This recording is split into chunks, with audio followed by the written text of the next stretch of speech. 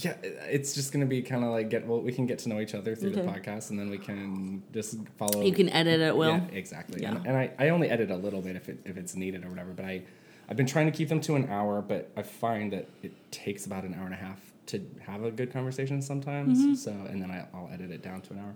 In my mind, this is Pete Holmes' show. Because so like that's literally what I've been going off this whole because you're like a church related person. Yeah. I have been like this entire time like, oh, it's like Pete Holmes. So awesome. You made it weird is basically what I'm expecting this to be. Oh, good. Then we are so good because I absolutely love that podcast. Yeah, he's so great. Heathens. Hi. Oh boy, I feel like I'm coming with my tail between my legs a little bit this week because, well, for the many, dozens of you who listen to Heathen with some regularity, you know that new episodes come out every Sunday. And you might have noticed that a new episode did not come out this past Sunday and that this one's coming out on like a Thursday or something weird. So what the hell happened? Yeah. My life's just a little weird right now. I've got, my full-time job, my full-time gig that pays the bills. I've got my passion projects, music. I've got this, which is one of those projects that I absolutely love. But it just got a little crazy this weekend. Look, here's what happened. I went up to LA. I drove to Pasadena on a whim, on a lark, with my musical pal, the other half of Girl Boy, my band, and we went and we auditioned for America's Got Talent because that's what you do on a Saturday. I don't know. It was a whole thing. It was a whole story. I expect absolutely nothing to come out of it, but it was really fun, and you should watch this season because, oh my gosh, there's going to be some crazy talent and some really hilarious shit on there. Listen. That's my shitty excuse for why there was no episode. I'm sorry. I was auditioning for TV. Okay, so here's what's going on. I love this. I love this podcast so much. I love the conversations that I get to have. Like today's conversation, you guys, I never would have, without Heathen, I never would have encountered this person. I never would have had my mind blown the way it's been blown by Elena Kalinowski. Man, so freaking good, so amazing. But here's the thing, right? The way I do this show, it's a lot of work, and I kind of set myself up for that. But it just is. It's I got to write some music for it. I write some words for it every other episode. And then, it's just a lot of editing. I'm trying to keep it to an hour every week because I feel like that's a lot to ask people to commit. That's a lot of time to ask people to commit every single week. So I'm trying to respect your time. I'm trying to respect the time of the people I'm interviewing. But listen, sometimes it's just so freaking good. And sometimes you don't get into the good shit until like hour 2. That's actually my favorite podcast is You Made It Weird, Pete Holmes. I love those conversations that he has. And he'll talk about how, the good shit doesn't happen until hour 2. Like that's why he's really committed to those 2-hour episodes. In no way, shape, or form am I trying to like say that this show is as good as that one. I mean, maybe it is. I don't know. Whatever. But there is something about like you get into the good stuff after 2 hours. And that's what's happening today, you guys. Elena, our conversation, it was just super long, but it was so good. And I didn't want to cut any of it. I literally did 0 editing to this conversation. You get to hear the whole thing start to finish. So here's what I'm pondering. Here's what I'm thinking for the future of Heathen. I'm thinking every other week. Episodes every other week, a little bit longer. 2-hour conversations twice a month, basically, is what I'm considering. It would help me, kind of cuts down on the time investment in terms of editing and really having to get out there and have a conversation every week with somebody new. And I think it makes the quality of conversation a little better. I think you get to know somebody better. I think you get into stuff that an hour just doesn't accommodate. So I don't know. What do you think? I would like to know. holler at me on any of the social media. Send me an email. It's askheathen@gmail.com. Find me. It's @Heathen Podcast on Instagram or Twitter or the other one, Facebook. I don't like Facebook very much. So let me know what you think. Maybe I'll put up a poll. I think Instagram. Yeah, you can do like Instagram votes. Maybe I'll do that on the story. Let me know what you think about that. And if everybody loves like hour-long conversations every week, then that's cool. I'll just keep doing that. But I thought I would maybe give this a shot. Listen to today's episode. It's a great example of what I'm talking about. Elena and I just talk, man. It's a marathon. She's fascinating. She has so much to offer, so much experience, such an incredible, unbelievable story. And man, she's a great person. Like I just think you're going to love it. So that, I think, is all I have to say right now. I really appreciate you guys listening to this. It means so much. It means so much to me to get to meet people and do my deconstruction in this very public way. I'm such an external processor. I don't even know what I believe or think half the time until I've had the conversation and I've said it out loud. And yeah, so it's just good for me. And you guys, friends, reach out to me all the time and say, oh my gosh, like, can you believe what Micah said? Or can you believe what Karen Thurston said? Like, such good things are coming out of this. So I appreciate that. And then even I'm getting a few random emails from folks I've never met. And that is so cool. It's what I wanted at the beginning of this thing, was to have some community around this journey as a godless spiritual person. What does that mean? So it means a lot. Okay, Elena Kalinowski, you guys, you got 2 weeks to at least to listen to this one, because I won't be back this Sunday with another episode. It'll be at least 2 Sundays from now. So you got some time to finish this very long conversation. Enjoy it. Have awesome weeks. Do good. Be well. All right. I love you. Bye.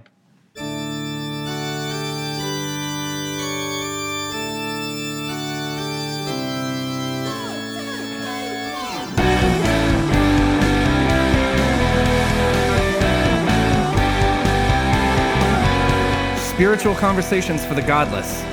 I'm Matthew Blake. Welcome to Heathen.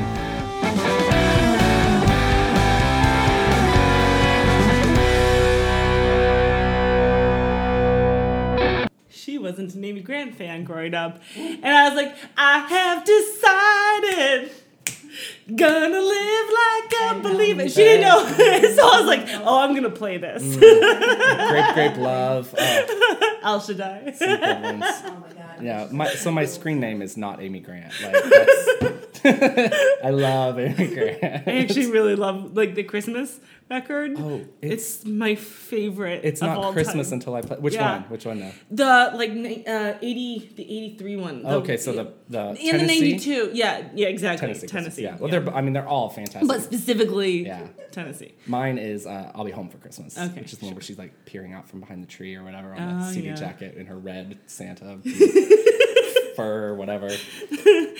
She was part of my sexual awakening. What? Yeah, the one, the picture, I gotta just show it to you because it's like, it was like it wasn't even scandalous, but like for my brain, I was like, oh, I'm really into this, but like really young.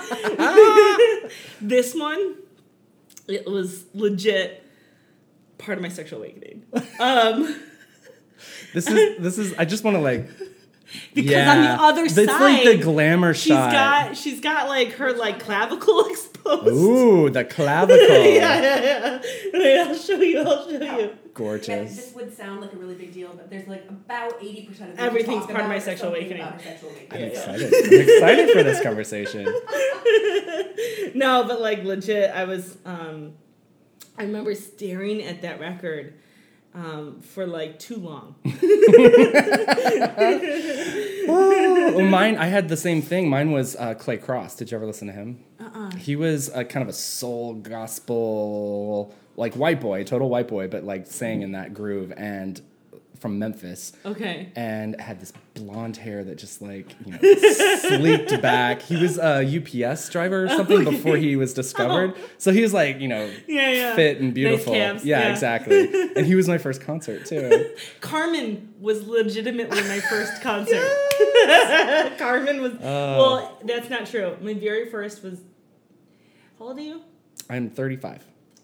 Okay, so we're almost exactly the same age. Uh-huh. Do you remember Harvest? Yes. They were like, yeah, real 80s. They're up there with like Petra. Yep. Mm-hmm. Like they're like late 70s, early 80s. Yeah, I couldn't sing anything, but I know it's so definitely like, ringing a bell. But so I, Carmen, Harvest was the first concert at our church I ever went to. Oh, that's awesome. Okay, I'm gonna stop looking at Amy Grant. Okay, I'm over it. Oh, the Amy Grant sexual awakening. So is everything. All right. Okay, let's do this. Let's just dive in. Are you good with that? Yeah, I'm into that. Sweet. Okay. Hey, heathens. Welcome to a new episode, new show. I'm with a friend in the making, and I'm going to say your name right. Elena, right? Elena, Elena yeah. Kalinowski? Kalinowski, yep. Do you want me to say your last name on the podcast? Is that okay? Care. All right, cool, It's kind of a really good last name. Yeah, so, I love it. Kalinowski. Yeah, Kalinowski. Yeah. Like, what's your lands. Where is your family from? Where are your ancestries? I am a classic white mutt, where my grandmother, who is still living, she is from Vladivostok, Russia. So she's there now. No, she's in New York. Gotcha. But so she is from there, and her parents were killed by Stalin in the 38 purges. Holy crap. And then so she was in the same German work farm where my grandfather was. He's from Domaszów Mazowiecki in Poland. Wow. So they met, liberation, they get married, they were hung out in Bavaria for a minute, and then they immigrated to Syracuse in like 49. Wow. So that's like, I grew up so culturally Polish mostly. I love it. That's the language spoken. And then my mom's side is like Swedish, Icelandic, and German. Mm-hmm. Gotcha. Yeah. Yeah. I've not even really done the work on my family. I know there's we're mutts. We're European mutts as well. But wow, that's incredible. Yeah. What a family story. But it right played off the bat. into Christianity hardcore. Really? Because we grew up different. Well, that's probably not different than anyone who would be listening to your show. yeah, right. I know. But like I am from the woods of upstate New York, and we were like homeschooled off the grid. Nice. Okay, so like Captain Fantastic, kind of. Have you seen that movie? Yeah, I have, and it made all my siblings cry, and us all nostalgic for each other because it was actually a lot like that, but add like heavy layers of evangelical Christianity. Yeah. But so because we were post-trib Christians. Yes. So can we talk about what that is, just in case anybody's confused? So we anticipated having to live through 7 years of tribulation. Yeah. Mm-hmm. Yeah. With the hope of maybe rapture coming before the 7 years. Yeah. But like, don't count on it. Yeah, you can't know for sure. Oh, so we were. Wow. So you we were prepping for that. Yeah, we were preppers. But so like, we we did that. We did all that. But so because we were prepping and because we kind of lived in the shadows of World War II, we had an absurd exposure to like anything Holocaust. And it framed our entire understanding of the tribulation. Oh, so like, wow. yeah. So you know exactly what to expect. Yeah. When you're And I up was there. like, so okay, so Katie always mocks me, our mutual friend. Uh-huh. Because so like I really don't like torture, which no one does. Of course. Like that's like a thing no one But there are things like right now at the Museum of Man in San Diego, there is a torture museum. Yeah, No, but it's like torture yeah, exhibits. but that's like understanding. It's more like from Yeah. a like, oh, these are things that people have used to torture people. You know, it's terrible. There's sometimes a little fetish to it, but yeah. Well, yeah, I mean the BDSM scene is a little different. Well, there's that. Consent. All is fair in the world of consent. Yes. But no, so I was maybe like 7, and I had a panic attack about like being tortured during the tribulation, and I go into my parents' room and I was like, hey, do you think God would understand if I just killed myself like preemptively? Oh my god. You know, then I don't have to be tortured. Yeah. And they're like, no. No, that's not an option. They're like, no, he will totally give you enough strength before you die and to endure the torture. So I was like, shit, fuck, I gotta do this. So it's like, everything was like really prepping for like, fuck, I gotta survive this torture coming. Yeah. Oh my word. You know, usually it takes us a couple minutes to get somewhere like real juicy in these conversations. And we're already at like rapture anxiety and like, I mean, goddamn, to like consider suicide as how old were you? 6, you said? Like 7. 6, 7. Yeah. To be asking that question. Well, because I was like, it would just be so much more convenient if I could just kill myself real quick. Yeah, sure. Like, of course. This feels like a better option. Like, no, That you can't. is so, oh my word. Well, and then the other thing is, so last night I was at like a girls thing. I don't know what they're called. We were just at someone's house with women. With women. Yeah. Women at a house. Women at a house around a fire pit. And Sounds like a good night. wise. But so we were saying, because I had one of my constant anxieties as a kid was like, if I'd like get home and no one was home when they were supposed to be, like, shit, I missed the rapture. So it was like my constant thing of like the family wasn't where they were supposed to be when I thought they were supposed to be. Yeah. Fuck, man, I missed the rapture. Yeah, it's like this is stuff is like it's great that you can laugh about it. I'm so happy that you can laugh about it, but it's like genuinely haunting and heartbreaking too. Yeah. Like I mean, we had rapture anxiety too, not nearly to that degree because I wasn't expecting. Were you pre-trib or post-trib or mid-trib? I don't even know. I think we were just kind of up in the air about it. I don't think like, there was any. We don't know. Yeah, I think it was very like we don't know what's coming. Yeah. My dad now is completely obsessed with end times, you know, theology. Biblical end times? Yeah. Oh. Okay. Well, not just like, he the thinks. electric grid's going down kind of end times? No, not that, like biblical stuff. Yeah. But we don't talk. My only conversations with him about it have lasted like 5 minutes because I just get too worked up when he starts going there. So he became more into it the older you got? Yeah, he's way more into it now. Is he that? So like I'm like less into it these days, obviously. But like, so we grew up on the like the Copeland, like Kenneth Copeland brand of like I don't know this. tribulation. Okay. Like, tell us about Copeland. He's like a preacher from like Dallas or something. Okay. Back in the 80s. Like okay. So yeah, I mean, he was like, that was like but then we. Well, how off the grid were you? Did you had like radio or whatever? You're listening to this guy? Yeah, radio was the most dominant thing in my life. Okay. Yeah, so like we listened to like, so every day. So I'm number 4 of 6. Okay. Right? 6 kids. And we're all like just right there. Yeah. Well, next we're to just each other. yeah, many kids. My mom had 6 kids in 12 years. Woo. So that's a lot of. So I'm number 4, and so we and we're all still wicked close. Like we like each other. We're like, that's great. Yeah, it's legitly cool. So like, day starts, Dobson, 9:30, then Chuck Swindoll, followed by Stories of Great Christians, followed by Unshackled. Did you ever listen to Unshackled? No, I don't know that one. It's not good. Like, well, none of them are really good. None of them are great. But it was the worst because it was like produced really poorly, but it was also really like simple, but in like a basically it's a half-hour altar call. Oh, gotcha. But like okay. testimonial, if you will. But it was Yeah. like, my life is shit, and then like I'm unshackled from sin, right? Every single time, right? So then followed by like hour and a half of like children's radio hour. Then Dobson's on again at 6:30. So like the second Dobson and then slot. in between all that, we also had like Rush Limbaugh, Dr. Laura Schlesinger, G. Gordon Liddy. Gotcha. Like that whole augmented with like conservative AM just radio. Inundated with it. Yeah, like the radio was on all day. So that is like part of your homeschool education was like this stuff, or it was just like it was like the dominant. It was the main. Yeah. Wow. We didn't really do school. like seriously, like we didn't do school. You just hung out around the radio, listened to Chuck and Yeah, we played a lot Chuck of and cards. Jim. Played a lot of cards. Like me and my siblings, we played a lot of cards. Yeah. That's amazing. So, are your siblings? where are you guys now? Like, Where did we land theologically? well, not even that, but just like you said, you're close now. Yeah. Are any of your siblings have kids? How are they raising their kids? Yeah. Like, So like no, like most of my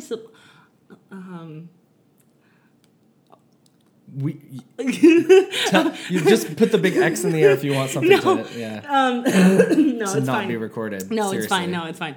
No, I was just thinking like, so like, I have 3 brothers, 2 sisters. Uh-huh.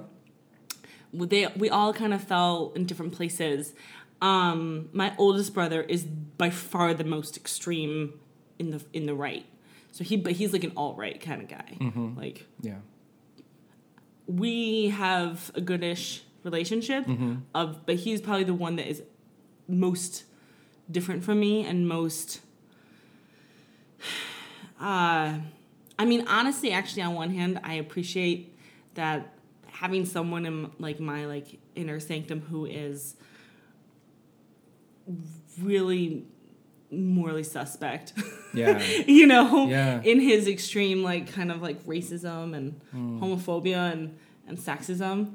But like, so it creates like a built-in kind of built-in forcing kind of, you know, kind of forced to be connected and maintain like basically humanization of like groups that you're like, oh, I'm terrified of you kind of thing, you know. But then like all my other siblings, like I have a brother in Syracuse who him and his wife, they're like, they've got like 2 almost 3 kids now. She's doing a couple months, and they're like super normal, delightful, loving, wonderful people. Definitely landed in Christianity. Yeah. But like the best version of Christianity. Yeah. Like the kind of Christianity that makes you love Christians, the kind of Christianity that makes you a better version of yourself. Yeah. Makes you better at love, makes you better at connection. Yeah. And so like my brother is fantastic, and his like girls are fantastic, and his wife is like the best person in our family. And then like I have my older sister. She is a therapist and actually is now in the process of becoming a sex therapist. She definitely still landed in Christianity pretty conservatively. But she, even when we were most extreme, she landed just, I think by her wiring and personality, she's someone who has never let beliefs and ideological structures like interfere with connection and relationships. That's great. Whereas like that was not me. As like a Yeah. hardcore true believer, I was like, oh no, you're full of sin. Oh, yeah. Fuck away from me. Yeah, me too. I'm gonna flee from sin, bitch. Yep, totally. No, Me but too. so she was. Get I mean, behind me. Yeah, exactly. Wait, can I tell you how much I love that reference? And no one in San Diego ever knows that fucking reference. Really? Someone bring me cookies. I'll be like, get behind me. Get behind me, Satan. Yeah, it comes in handy. Yeah, no, totally, I love it. But no, like she was always a balanced kind of like love first person, and so her version of Christianity is still like super love based, and her kids are great, and we're super close. And That's really cool. It seems like that's not the most common, at least in my experience and with my family. Like, I mean, I guess my family hasn't like completely cut me off. So in that regard, there are some folks who are conservative and like still in that whole world and are okay loving me as a person, but the relationship is not deep. You know, that like was it ever? I mean, it was the pack that I grew up in. Yeah. Like my mom's side of the family, like we all grew up together. The cousins, the aunt and uncles. Like, yeah, I feel like something's changed. Yeah. When was that for you? When the change happened? Well, honestly, it's probably when I moved. I guess I moved across the country. I'm the only one who's not on the like east side of the Mississippi. So. Same.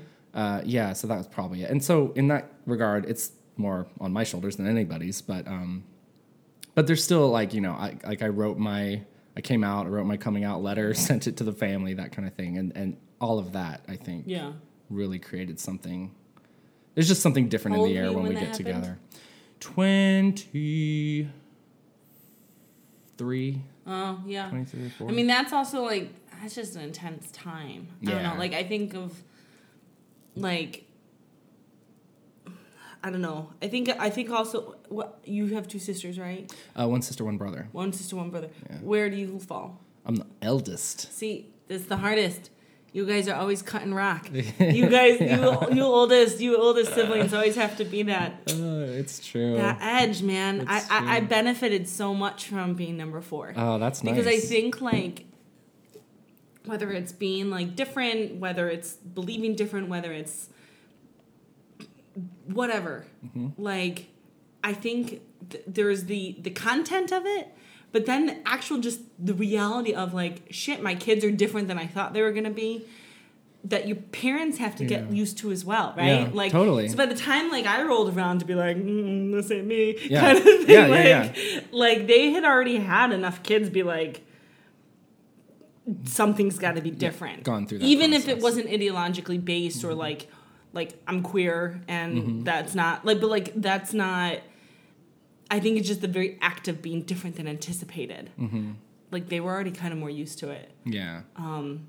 But also I think like I think of how different, like, so my younger sister, who I'm also wicked close with, she's also queer and also ended up very, very similar to where I landed theologically, ideologically. And my youngest brother, he actually landed as an atheist. His wife isn't, but like he very much kind of heavily. And so on the spectrum, like oldest to youngest, most extreme right, kind of most extreme, not left necessarily, because I'm probably, me and my younger sister in terms of politics are most left, but in terms of our spectrum and our relationship to like Christianity. And you're just where you relate to your parents. But like my parents, they respect me more than they respect my younger sister. Do they? By a lot. And so they don't challenge me in the same ways they challenge her. Even if we like are talking about the same thing, same types of life decisions, same type of whatever, like I have a very different relationship with my parents because they treat me different. How did you do that? Like, how did that happen? Was it something you did, or do you attribute it to them and how they relate to you? I guess I think very one way about my parents. I think I think I had a lot of legs up in terms of getting to a place of, okay, let me back up for a sec. Yeah. So basically, like, so we were very, very poor growing up. So we were kind of always in like that hardcore survival mode. And because it was that both the ever-present realities of just crisis, right? Of like, shit's breaking down, things aren't good. Yeah. And then like a house burned down when I was 9. Oh, so that was not good. Because like, it's not like we had money to like kind of pad that loss. Cost. Yeah. But so my parents, like anyone who's like having to manage a bunch of humans, they like group them, like divide and conquer, right? Yeah. So like my oldest brothers, they were always like a unit. Me and my older sister Rachel were a unit, and then like my younger sister was just kind of always floating in the abyss, and then my youngest brother, he was the baby, so he like was, you know, different. Yeah. And we were all given like hierarchies of like narrative hierarchies. I don't even know how to explain, because it wasn't even based on who we were. It was just like, this is who we, as a parent, who I needed you to be. Wow. So like my oldest brother, for instance, he was responsible for making sure we didn't die. But then my sister Rachel, she was responsible for like making sure everyone was okay. Right? That's a different role. Yeah, totally. So, and so like, so she's always been, as like an 8-year-old, the matriarch of our family. She's by far the most, she's always carried the most emotional weight, but also has the most power in my entire family. And because we had no other social influential forces, like our family unit was our only world. Yeah. Because we didn't really hang out with anyone else because we were in the woods. So, so those family dynamics and powers were like the most important things that could ever be shaping you socially. Yeah. So my sister Rachel, she was very powerful and very like amazing in that she, even as a kid, used her power for good. And to this day, she still does. She's one of like, she's like not a real person. She's like stupidly flawless in like a really amazing way. But you're like, fuck, man, you're so cool. How did this happen? Yeah. Yeah, like she's just like really amazing. And you're like, Yeah. damn it, I wish I could even not like you a little bit because you're so fucking perfect. I know But some of those. you're like, ah, Yeah. you deserve it. Like, you're so good. You deserve it. You deserve it all. You know, but so anyway, but so she, but so I was grouped with her. Yeah. So I mattered because she mattered. Wow. Okay. So like when it came to like who matters in the family, I mattered because I was my sister's right-hand man. And she was like, she claimed that space. Like she was never not like an inherently valuable person. Yeah. And like, especially for girls, Christianity, yes. you're not inherently valuable. No. You are valuable to the degree that you are a good, best supporting actor in your future husband's life. Exactly. That is the value on which you exist. So like, yeah. So, but she was the only one in our family as a girl who was like inherently like. And your parents saw that and felt that in her as well. Or is that just something that was just described? She could just. But she also, I think because she could bear the weight of like, you know, my mom was dealing with like 6 fucking kids in the woods by herself. My dad and was the like, house working. burns down. Yeah, and just like shit's always going down. Like my sister kind of like handled a lot of the weight. Okay. And so I think she was relied on so heavily because of it. Anyway, all that to say, I got like whatever that word is, but it's like the rub off. Yeah, yeah. I basically got to live, and because I got to live alongside my sister, I had a sense of like worth and value that like was more of a given than like my younger sister, for instance. Yeah. And so because I was like such a hardcore true believer and was like, I'm such a good soldier, I'm gonna like, you know, convert every fucking person in this world. Like I even when I had a really slow evolution away from Christianity. Yeah. I never rebelled. It's not my style. I don't like it. Right. I don't like breaking rules. Well, that's not true. I don't like breaking rules I believe in. Right. Okay. Yeah. Totally. But rules I don't believe in, they're never rules in the first place to me. They're irrelevant. Yeah. But like, yeah. So anyway, so when I started leaving Christianity, and it was super slow, and when I started just being, you know, who I am now, it was bad, and it was like, fuck no. But it was also like respected as like, this is like things, these are true things. Whereas when my sister was like, you know, going through her for like feminist awakening and like going through like just her own changes as an adult, it was always like, oh, that's cute. Oh, that's not real. That's just because Lena. I see. You know, it was. So like with you, it's like we don't like what you're doing or where you're going, but I mean, you got. But we believe it and give it enough weight to believe that you're doing this. Yeah. Man, that's interesting. Whereas like she's just like disregarded. It's terrible. They treat her terribly. I'm so fascinated by your upbringing. Can you what would a day look like for? Okay. Yeah. Let's say you're, I don't know, 10. Yeah. Because like all your siblings are there then, right? Yeah. In that general. Yeah, no, it's crazy. So okay, so, well, you've already walked me through the radio. Yeah. So radio always in the backdrop, but did you go to a church like? Or was that we went to a church, but it didn't carry weight in the way a lot of people did. We went to a church in Syracuse, which was like an hour drive. Oh wow! And so we didn't like hang out. Yeah. And like we never went to like youth group. We always just stayed with the adults. Which looking back, I don't know why we did that, but it was always. But again, like my parents always talked to us like adults. Mm-hmm. So like it was always like, what would you hear better in youth group that you wouldn't hear here in the main sermon? Okay. Kind of was like the attitude. Okay. It was like, that's for stupid kids kind of attitude. So it's not like we hung out with kids in youth group. So we went to a church. But so radio, most important. We had a bunch of animals, right? And we grew all our own food. Yeah. So like summertime, it's going to be really unstructured. Really, everything was by the radio. Wow. Like, oh, well, really works. get this done by before Chuck is over. Before Swindoll's over. Like, but so, like, because I'd try and, like, have my morning chores done before Dobson started at 9:30. That was, like, literally how I knew the time. Was, like, what show was on. But, like, we, like, in the summertime, we had this huge, like, crop that we grew by hands. Because we had, like, labor.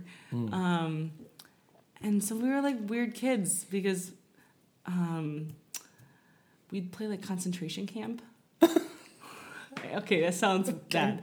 Right. No, let's hear it. Let's hear what this was like. Because your family's obsessed with Holocaust. tribulation Yeah, and and Holocaust. just like any kids that play things, you're, like, prepping for, like, the course. future that you're supposed to, like, it's like kids who play military shit. Yeah. It's kind of the same I get thing. that. Yeah. I get it. So, like, my brothers would be the SS cards. This sounds real bad. And so There's no judgment here. There's no judgment here. So the game was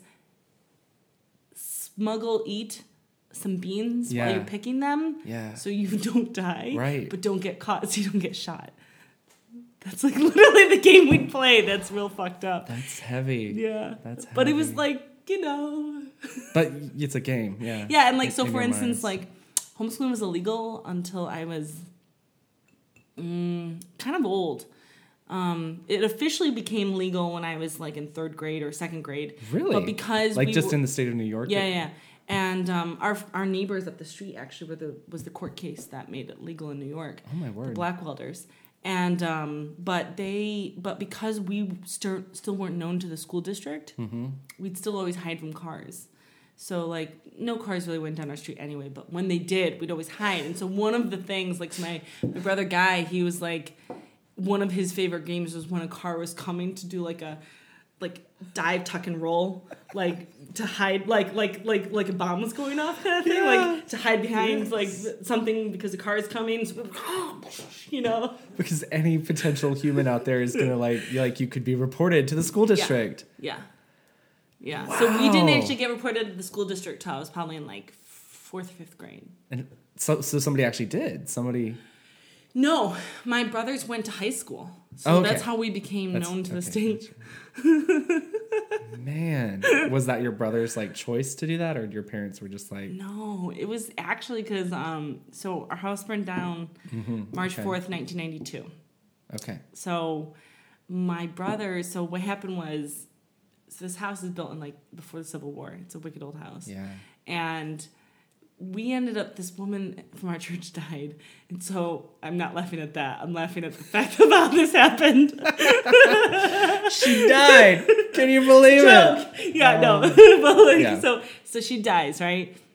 And so, fuck, man, this is not going how it's supposed to. It's all good. So she dies, and we is on Butternut Street. So we moved to this house. This dead woman died, but like there was like shit on the walls, like literal shit, because wait, what? Because she was like missing. She was old, and so she was like had like her porta potties, but she fucking, I don't know how she sprayed the wall with shit, but somehow it happened. So we're like fuck, okay, well we gotta clean this. Yeah. So we're like, so basically my sister, me, sister, brother, so bottom 4. Okay. We all moved to this house. And with like, your parents. Yeah, but so in Syracuse, and then my older brothers are like 13, almost 13 and 14. Okay. And they stay in the house that burned down. In like the bottom, there's a couple rooms in the bottom that didn't like burn. Yeah. There's no electricity, there's no roof, there's no heat, there's no plumbing. Yeah, and you're in like, upstate New York, like. Yeah. Geez. And so like they stayed there, and so they ended up deciding to. Basically, they went to school because when they'd go to school, they could like shower, have breakfast and lunch, and then they like would come home and like help them on the house. And meanwhile, we would come every day from our house in Syracuse and like help them on the house and like start rebuilding it and stuff and like cleaning up shit. So so that's how part of it was my parents come from like normal people, relatively speaking. Yeah. And like education matters, even though we didn't do school. And but college was a given. Oh, so, really? yeah, college was a given. Okay. But, and we always knew, like, my parents always said, like, you know, pick the school you're going to because you're paying for it. So, like, Yeah. and also, like, come 18, like, don't expect to have Yeah. help. Like, Right. you're on your own. So, like, Yeah. figure it out. I can relate to that. So, Yeah. so, and not because they're, like, not supportive or No. loving. They're super loving. Exactly. Yeah. They just were like, we have nothing to give. So I had- don't anticipate Yeah. support. Same kind of thing. And so, like, they, so basically the idea was if we go to high school, our odds of getting, like, scholarships or basically just making the college process will likely be easier. Mm-hmm. But it wasn't a given that we were going to go to school. It's just my brothers. But they're boys, so they're, Okay, like, so morally boys. grounded, you Yeah. know. So Yeah. they're not, like, untethered lady brains with no Oh, my with word. no moral grounding of their own. So they went to high school. So that's how they kind of, like, led that. But so that's why we're known to the state. Yeah. Yeah. So I just didn't do school 4th, 5th, and 6th grade. But you did go to high school too. I did, Okay. which was, like, the best thing ever. I can't imagine. Like, It was had to so have been. fun. Yeah. So good. And, like, I was just like, what is all of this access to friends? I was like, there are so many things to do. And I was like, this shit is so easy with a teacher. Because, like, as homeschooler, anything books you have, you just do by yourself. Yeah. Like, you're just, like, you get some So Christian curriculum that you fucking, like, go Yeah. do this, go Yeah. do this school. Yeah. But as soon if you ever need help with anything, you're like, go luck. Figure Yeah, it out. yeah. So I, like, get to school and I was like, you got teachers? Like, what the fuck? This they will shit's answer easy. your questions. Like, I was like, this is the easiest thing I've ever known. Oh, wow. So, like, but I didn't know, like, for instance, like, I didn't know basic math, like, not even a little bit. So I was doing, like, calculus alongside, like, algebra, not even algebra, fucking long division. yeah. Yeah. Wow. But then I was like, oh, turns out, like, I'm smart. That's cool to know. Yay. Like, turns out I'm, like, really good at science, really good at, like, chemistry and, like, physics and math and stuff. And I was like, that's cool because we didn't do that. Thank goodness you got the chance to learn that. I know. Yeah. And then I was like, oh my God, there's all these, like, people you can be friends with that aren't your siblings. But I really liked my siblings. But then, like, I also had, like, all this, like, I got to high school and I was like, what is all this power? I didn't have, like, I had never had that much power before. Yeah. Like, social power. I was not high on the totem pole in our family dynamics. Right. So I get to high school and I was like, oh my God, I have so much power. It's ridiculous. You get to, like, make it. Like, Yeah. And so I did, like, figure out your place. every sport. I did, like, every club, drama, theater, art class. Like, I did every fucking club. And then, like I did, like, student court. I did National Honor Society. I did, like, like, what do you got? I'll do it. Bring it on. Bring it on. You were just, like, waiting. You I was were so into school. waiting to bloom. Like, Yeah, like, are we planning the prom? Yeah, let's do that. Are we planning this? Let's do that. Are we doing student council? Yeah, let's do that. that's so great. Are you familiar with the Enneagram at all? Because of Katie. Because of Katie? Yeah. Do you know your number? No. Okay. I'm not going to diagnose you. Or What do you whatever. think it is? You seem very 7-ish. Like bring it on, do the next thing. Like always looking for what's next. Like ready to jump into. Not what's next. No. But I like the adventure. Yeah. Less than I used to be, but was always more past oriented. Like Interesting. like painful nostalgia. Yeah. Well, Like, okay. yeah. So what? At what point did you? I mean, you were totally bought into 100%. the faith that Yeah, you like converting along the raised way. in. But like wasn't- converting your friends and bring people. Yeah. I tricked people to go with me to like Heaven's Gates Hell's Flames. Like literally tricked them. Is that like the It's a the horrible bad play. Hell House thing? Like where you? No, that's the Tribulation House. Heaven's That's Gates, a Hell's Halloween. Flames. That's a Halloween, which Yeah, I that's totally what- also tricked that's what friends I'm into going thinking of, to yeah. as well. We had one of those. Heaven's Gates Hell's Flames plays either someone dies, goes to heaven, goes to hell, based on very simplistic theological principles. Oh, And it's really to scare you. It's like scared straight into Jesus. Yeah. Yeah. Let's scare you to Jesus. The best way to come to Jesus. Oh yeah, no, my mama, my grandparents, my mama and papa, like they would always talk about the different ways to come to Jesus, and that was my mama's. She was scared of hell, and would always proudly let you know that like that was my path to the Lord. I was very afraid. It's effective. Don't underestimate it. Yeah. And oh, now it's just like, well, it's so dumb. It's such a bad way to scaring convince, scaring anybody into anything. Yeah, exactly. Like any ideological structure that's based on fear is like not helpful. No. And also it's like it's exhausting. I mean, it's like even now, like even in this like shit show of Trump era. Yeah. I always still kind of I'm over being afraid. Like I'm over it. Yep. I like even when like I travel by myself a lot as a woman, and like I'm over when people are like it's not really. I'm over it. I'm over being afraid of like shit happening to my body, my spirit, like this world, like that's gonna happen anyway. Yes. Like I'd rather have like the coping skills to respond in the way that maintains my like soul and spirit. Hallelujah. Like I'm over being afraid. Yeah. I think there's a difference between Preach. being naive and stupid. Yeah. But like, yeah. But that space of like panicky fear, which was our entire lives. The government was going to be hunting us. Like, just being the elements, like the ice storms and like breaking down was always there. Yeah. Like everything was scary, like all the time, and chaos and like impending doom was just like constant.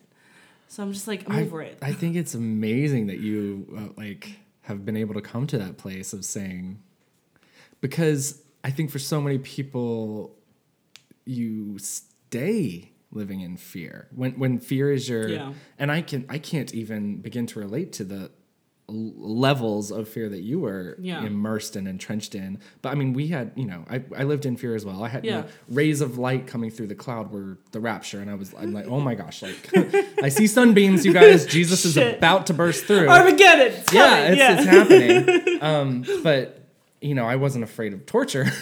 But I mean, it's really hard to transition out of that mindset. And I mean, well, and you're afraid of everyone, including anyone who doesn't believe.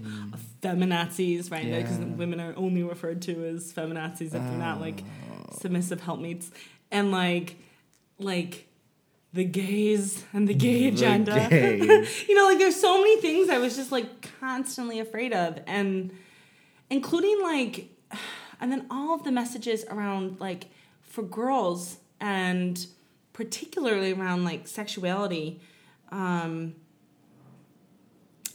There's so many messed up messages in that version of Christianity for girls. Well, for any person. Yeah. But particularly for girls. Very unique messages for girls, yes. Because we're simultaneously unable to be morally grounded onto ourselves. Like we have to be tethered to someone else's moral agency. Yeah. Oh, wow. Right? So we don't have our own moral agency.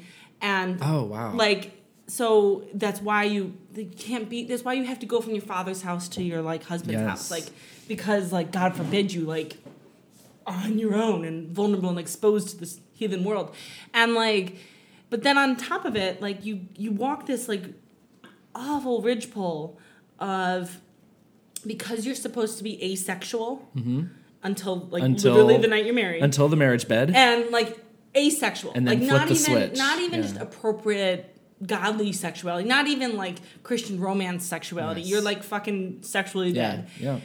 But then you're so hypersexualized because you're constantly aware of like causing men to stumble with their like you're wrecking his godly boner, so then you're like constantly sexualized because you're a fucking kid and doing squirrely things and people are like telling you, don't do that, it's immodest or whatever, and you're like, what does that even mean? But so you're like sexualized way before you even have your own sexuality to begin with. But even when it does happen, you're not supposed to be a sexual being. Yeah. And what happens is, especially for girls, like, and I'll speak for myself in this, but like I was into girls before I was into boys. Really? But and you were aware of that? Like you knew that? Yeah. Okay, cool. I was like, so evangelical Christianity is if you're gay, there's two reasons you're gay. Mm-hmm. One, you're in like outright rebellion against God, right? Yep. And you're like shaking your fist at natural order, right? I'm going to suck a dick because fuck you, God. Yeah, exactly. Yep. Or you're broken. Oh. right? Yep. Something happened, mutated your like godly desires. Yeah. Now they're deformed. Yeah, you right? had Something for happened. me, it was you had a deficiency in love from the same sex parent. Like that was the teaching. Yeah. You need to reconcile with your father because that's why you love men because your dad never loved you or whatever. Like, Yeah. exactly. Or you got ball busting bitch mom. Or that, vice versa. Yeah, your mom was too overbearing, and my parents took those messages to heart too. Like when I came out, like my mom was like, everything what did I I do? read tells me that it's my fault. Yeah, It's so destructive. It's heartbreaking. But so like because some shit happened like very light sexual abuse when I was 9. When puberty rolled around, I was like, oh, I'm broken. That's why. That makes sense.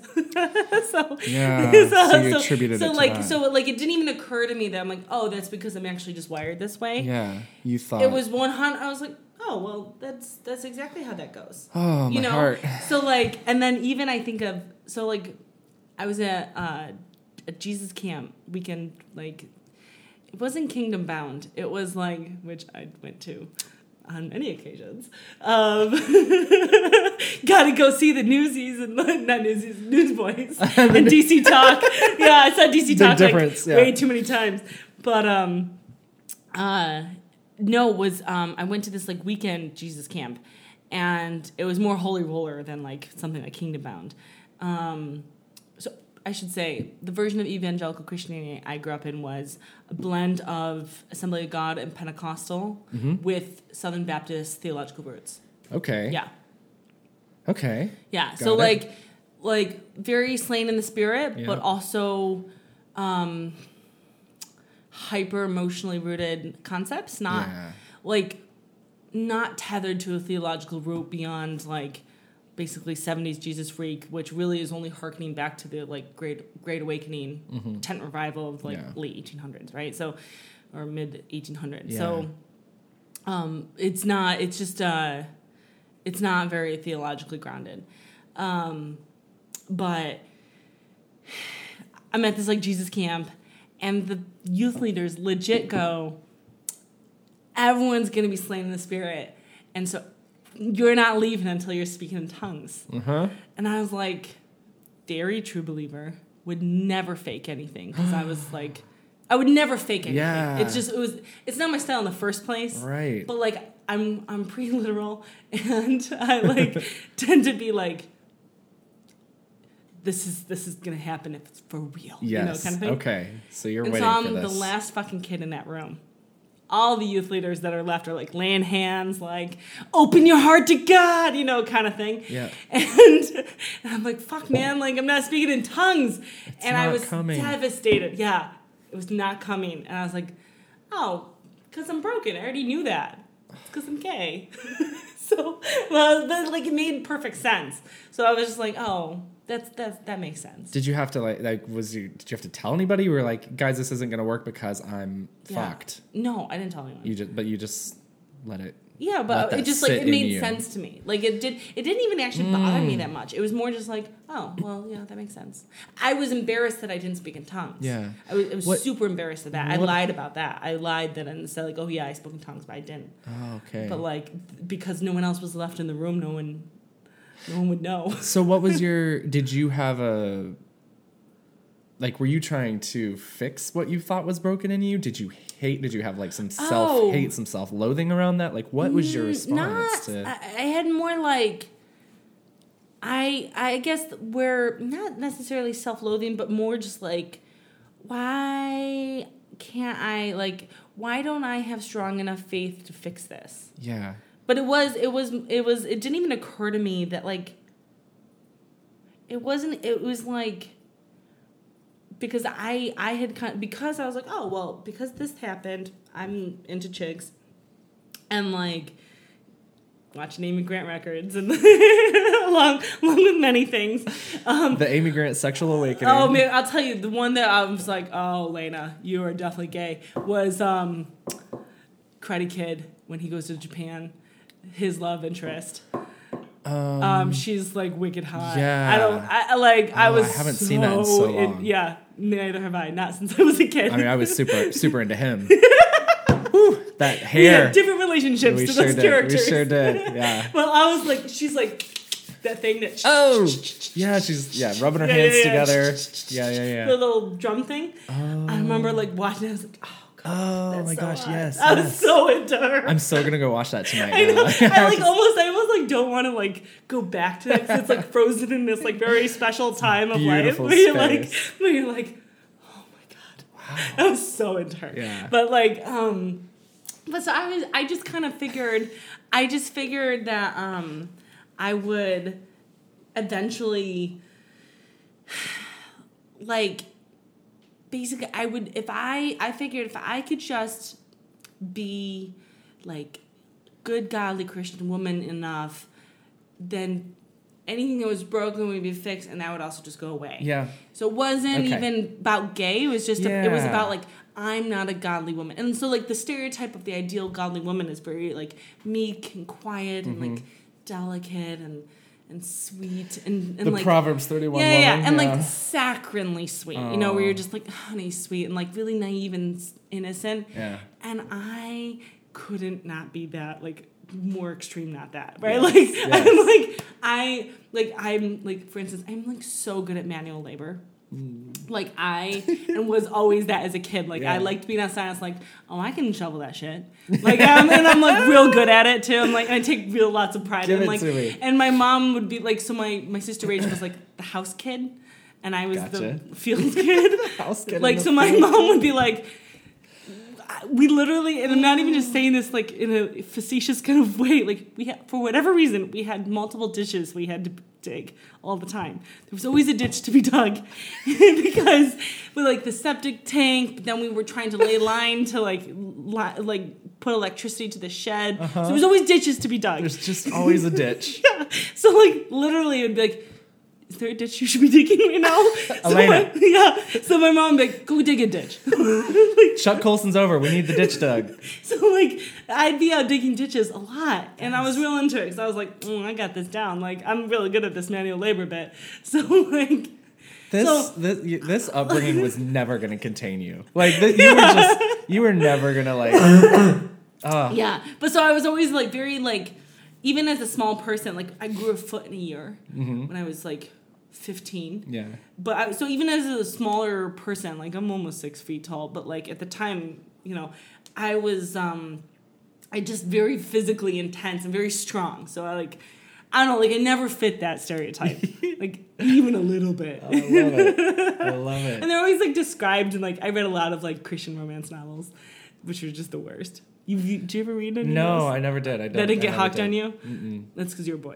No, we read Frank Peretti. That was. Oh, This Present Darkness, Pierce the Yeah. Darkness, The Oath, all those. The Did you Oath read was- The Tombs of Anne? Oh yes. Yeah. Yeah. The Cooper Kids Adventure Series. Yeah. Leela and Scared Jay. the fucking shit out of me. Yes. Oh, the Tombs of Anak. Those. Scared me so much. Oh, me too. I think that's where I love scary movies. I love creepy no, shit. I can't. You I can't? can't. I don't. And Yeah. like those books, they really wrecked my brains for a little bit there. I was so afraid. And then even like The Oath, because like Because the woman gets eaten if there's in half if by there's the skanky, dragon. that like dark like Yeah. Oh, that flaky creepy, tartness yeah. on their chest comes Yeah. out. I literally haven't read this book since I was like 12, but But you remember clearly it. I remember it. Yeah. Well, I remember it because I went to my mom. I was super young. I don't know how young I was, but I went to my mom and I was like, "Why did she die? Why did the dragon eat? She's a main character. What happened?" She was like, "Well, Slutty slut. yeah, she was a slut. She didn't. I mean, my mom didn't say that, but she, That's the message. She didn't repent from her sexual sin. Oh Bitch my be god! skanky. Bitch be skanky. Yeah, no, it Talk was about being scared of sex. the messages. No, not just scared, but like the problem is too. Going back to sex real quick. Yeah. Another consequence of being like that version of like asexuality is when you ever do find yourself in any kind of sexual situation, because you shouldn't have been there in the first place, Yep. but also because you've literally never had developmental skills to communicate anything about your sexuality, any kind of limits, boundaries, wants, desires, nothing, like, because those shouldn't exist in the first place. So it makes it so you have no capacity to communicate limits. Yes. And so you're a fucking target. Yeah. And like and a really obvious one. And so like when I was in college, and I'm into boys too, so but I was like, again, true believer. So I like no sex. Yeah, But none of I it. was like any good Christian girl who knew how to run up to the line and then stop very abruptly. Yeah. Yeah. But like I had a really strict line, like even way stricter than most. Yeah, sure. Like, but I would, but it made it so like, cause I was like super fucking horny, like any kid, all the time. Oh God, and so I would like, I was in so many situations where, like basically you're not supposed to be there in the first place, but no capacity to communicate like your own limits, and so it makes you a horrible target. And then what happens is you say, even for things you do want to do, like there's a reason so many like Christian girls get pregnant like the first time they have sex, is because like if you have a condom, if you have birth control, it's like first degree sinning versus like manslaughter. You know, it's like lost. Oh, I was wrapped up in the moment. I slipped. I fell. I repent. Versus I premeditatedly planned to have sex, and that's why we were used protection. Yeah. So like it sets people up for like the worst kind of like. Not to mention like even if you are with someone, like talk about like mind fuck. You're like bad. Oh, it's good now. Good job. Go. Yeah. You know, like it's the worst, but fortunately that is not how it happened for me. But anyway, so I well, just really quickly jumping back to the, I mean, I feel you so much on the, you know, you hope that you're good enough to make it go away. Yeah. Like okay, well, I'm fucked in this area. Like, I'm gay or whatever. I have this same-sex attraction is what I always called it. I refused to say the word gay until very late in life. And so, my hope and my prayer and my everything was just focused on, well, if I'm just good enough in everything else, that's not, you know, that might be there in my background, but it's going to fall away. Yeah. It won't be anything that ever drives me. So, like, the thing I was crushing was being not feminine, not being a godly. I was crushing those characteristics. Yeah. Because to me, those were the things that were in my way of being a good, godly Christian that would eventually undo my being, like, queer. So, like, I wasn't crushing being queer. I was crushing all the parts of my personality and personhood. Okay. That's what I was like, I gotta fit in this box like a fucker. You know, like I was real dedicated to that. Like, and in college, like I doubled down hard on like, I will crush this. And I was like really strong-willed. So I was like, I can do that. I can crush that. Like, I will just destroy this part of myself. Like, so I was more into like crushing my personality because to me, I thought that would follow. There's no way you're a 7. Sorry, I'm just like, the more I'm getting to know you, I'm like, yeah, you are so aware of some stuff at a very early age. Like, well, we were like, my parents were young converts, so they did not grow up. They didn't grow up in it? No. So they found their own way. They converted in like 1974, and so like, so they're converts. Where did they get the idea to move Christians. to the woods? Like, is because they listened to Colson and Dobson? Yeah, I mean, like part of it was like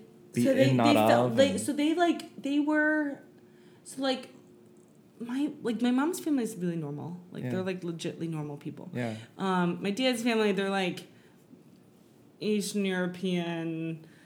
War surviving. They're a little differenter. Yeah. A little differenter. Like, for instance, when I went to Russia the first time, like, not the first time, I've only been to Russia once, but I've been to Eastern Europe a lot. Mm-hmm. And I remember going to Russia. I was there for about a month. And I was like, oh, this makes so much sense. It's not my family. This is a cultural thing. What was it? Like just one... Like, relationship to stealing, for instance. Oh. Like... That is very okay to steal. Yeah. Not from someone you know, but if it's like a store or the government, like steal away. Okay. Yeah, it shouldn't be theirs in the first place. So like there's a lot of like moral weird things that are like very culturally, including also like the very like even being okay with like, well, you got to be okay with torture. There's like a bit of, for instance, in my family, there is no whining. There's no whining. There's no whining. And if you were... Well, the refrain was, you need 3 months in Siberia. Because my grandmother spent 3 fucking months in Siberia. And so, like, there was no, like, Yeah. there was not are you No in Siberia? no complaining. Yeah, it's not so that bad. so like there was always this like there's this like kind of like that kind of cold Yeah. fatalism Yep. of like that it's Okay. like part of like stereotypical Russia Got it. kind of mentality is like, Yeah. oh yeah, that was baked in. Okay, I get that. We had just a hint of that, but like talking about the Depression in America, like that's what my mama would talk about. She would save tinfoil and plastic bags and things twist like ties that. and stuff. All Yeah, of that, yeah. So. Oh wow. Yeah, so it was always like, this is what's gonna happen. Okay. So, what were you saying? I don't know, but let's go to. So when did you just? You said it's a very slow walking away from this slow. for you. Yeah, but what triggered? Anything in particular, or you Yeah, just... I mean, like, no, nothing actually triggered. Basically, honestly. Oh, that's right. This is why I was thinking about things, because my parents were first generation converts. Yes. Yeah, that's right. Sorry. That's what we were talking. But like that, basically, we were their only friends. Like my parents don't have friends. Okay. So like, they talk to us, like, with the expectation that we were engaging on the same level. Mm-hmm. So there was a certain level of like I read the Bible 6 times by the time I was done with high school. Like, and like the cover New to cover? Testament. Yeah. New Testament, like way more than that, like at least a dozen times. Yeah. But like my favorite verse I fell in love with as like a 15-year-old was Ezekiel 36:25. Like I was like real into the Old Testament. Deep. You're in it deep. But it actually is what made me, I ended up becoming like in my undergraduate, like a history major. Okay. I fucking fell in love with history because of the Old Testament. I was like, this shit's hardcore. Interesting. But it's really interesting. Yeah. It's... And I actually even liked all the begots because I liked the tethered through time, the generational, like I fell in love with genealogical, like evolution. Interesting. Because I was like, all the begots, like, was really comforting to me as a kid. Like everyone was a part of this river of time. Yeah. Anyway, so I was kind of a serious kid and squirrely. And totally different now.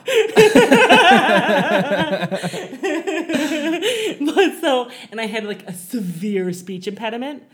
And so that lasted really late in life, like almost 14. Wow. And so basically once I could talk, I fell in love with words and I fell in love with talking.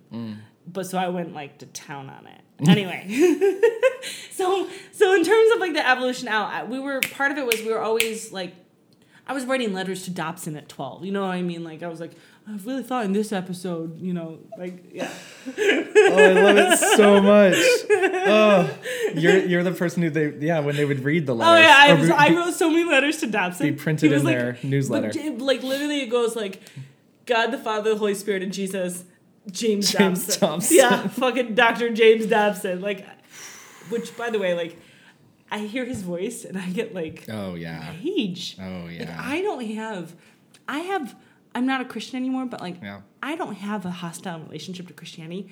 I fucking hate James Dobson. Well, that's something different. That's something, Like the most destructive garbage philosophies there could ever have been, and the implications were so wide sweeping. Exactly. Oh, what a garbage person! The reach was so far and so severe.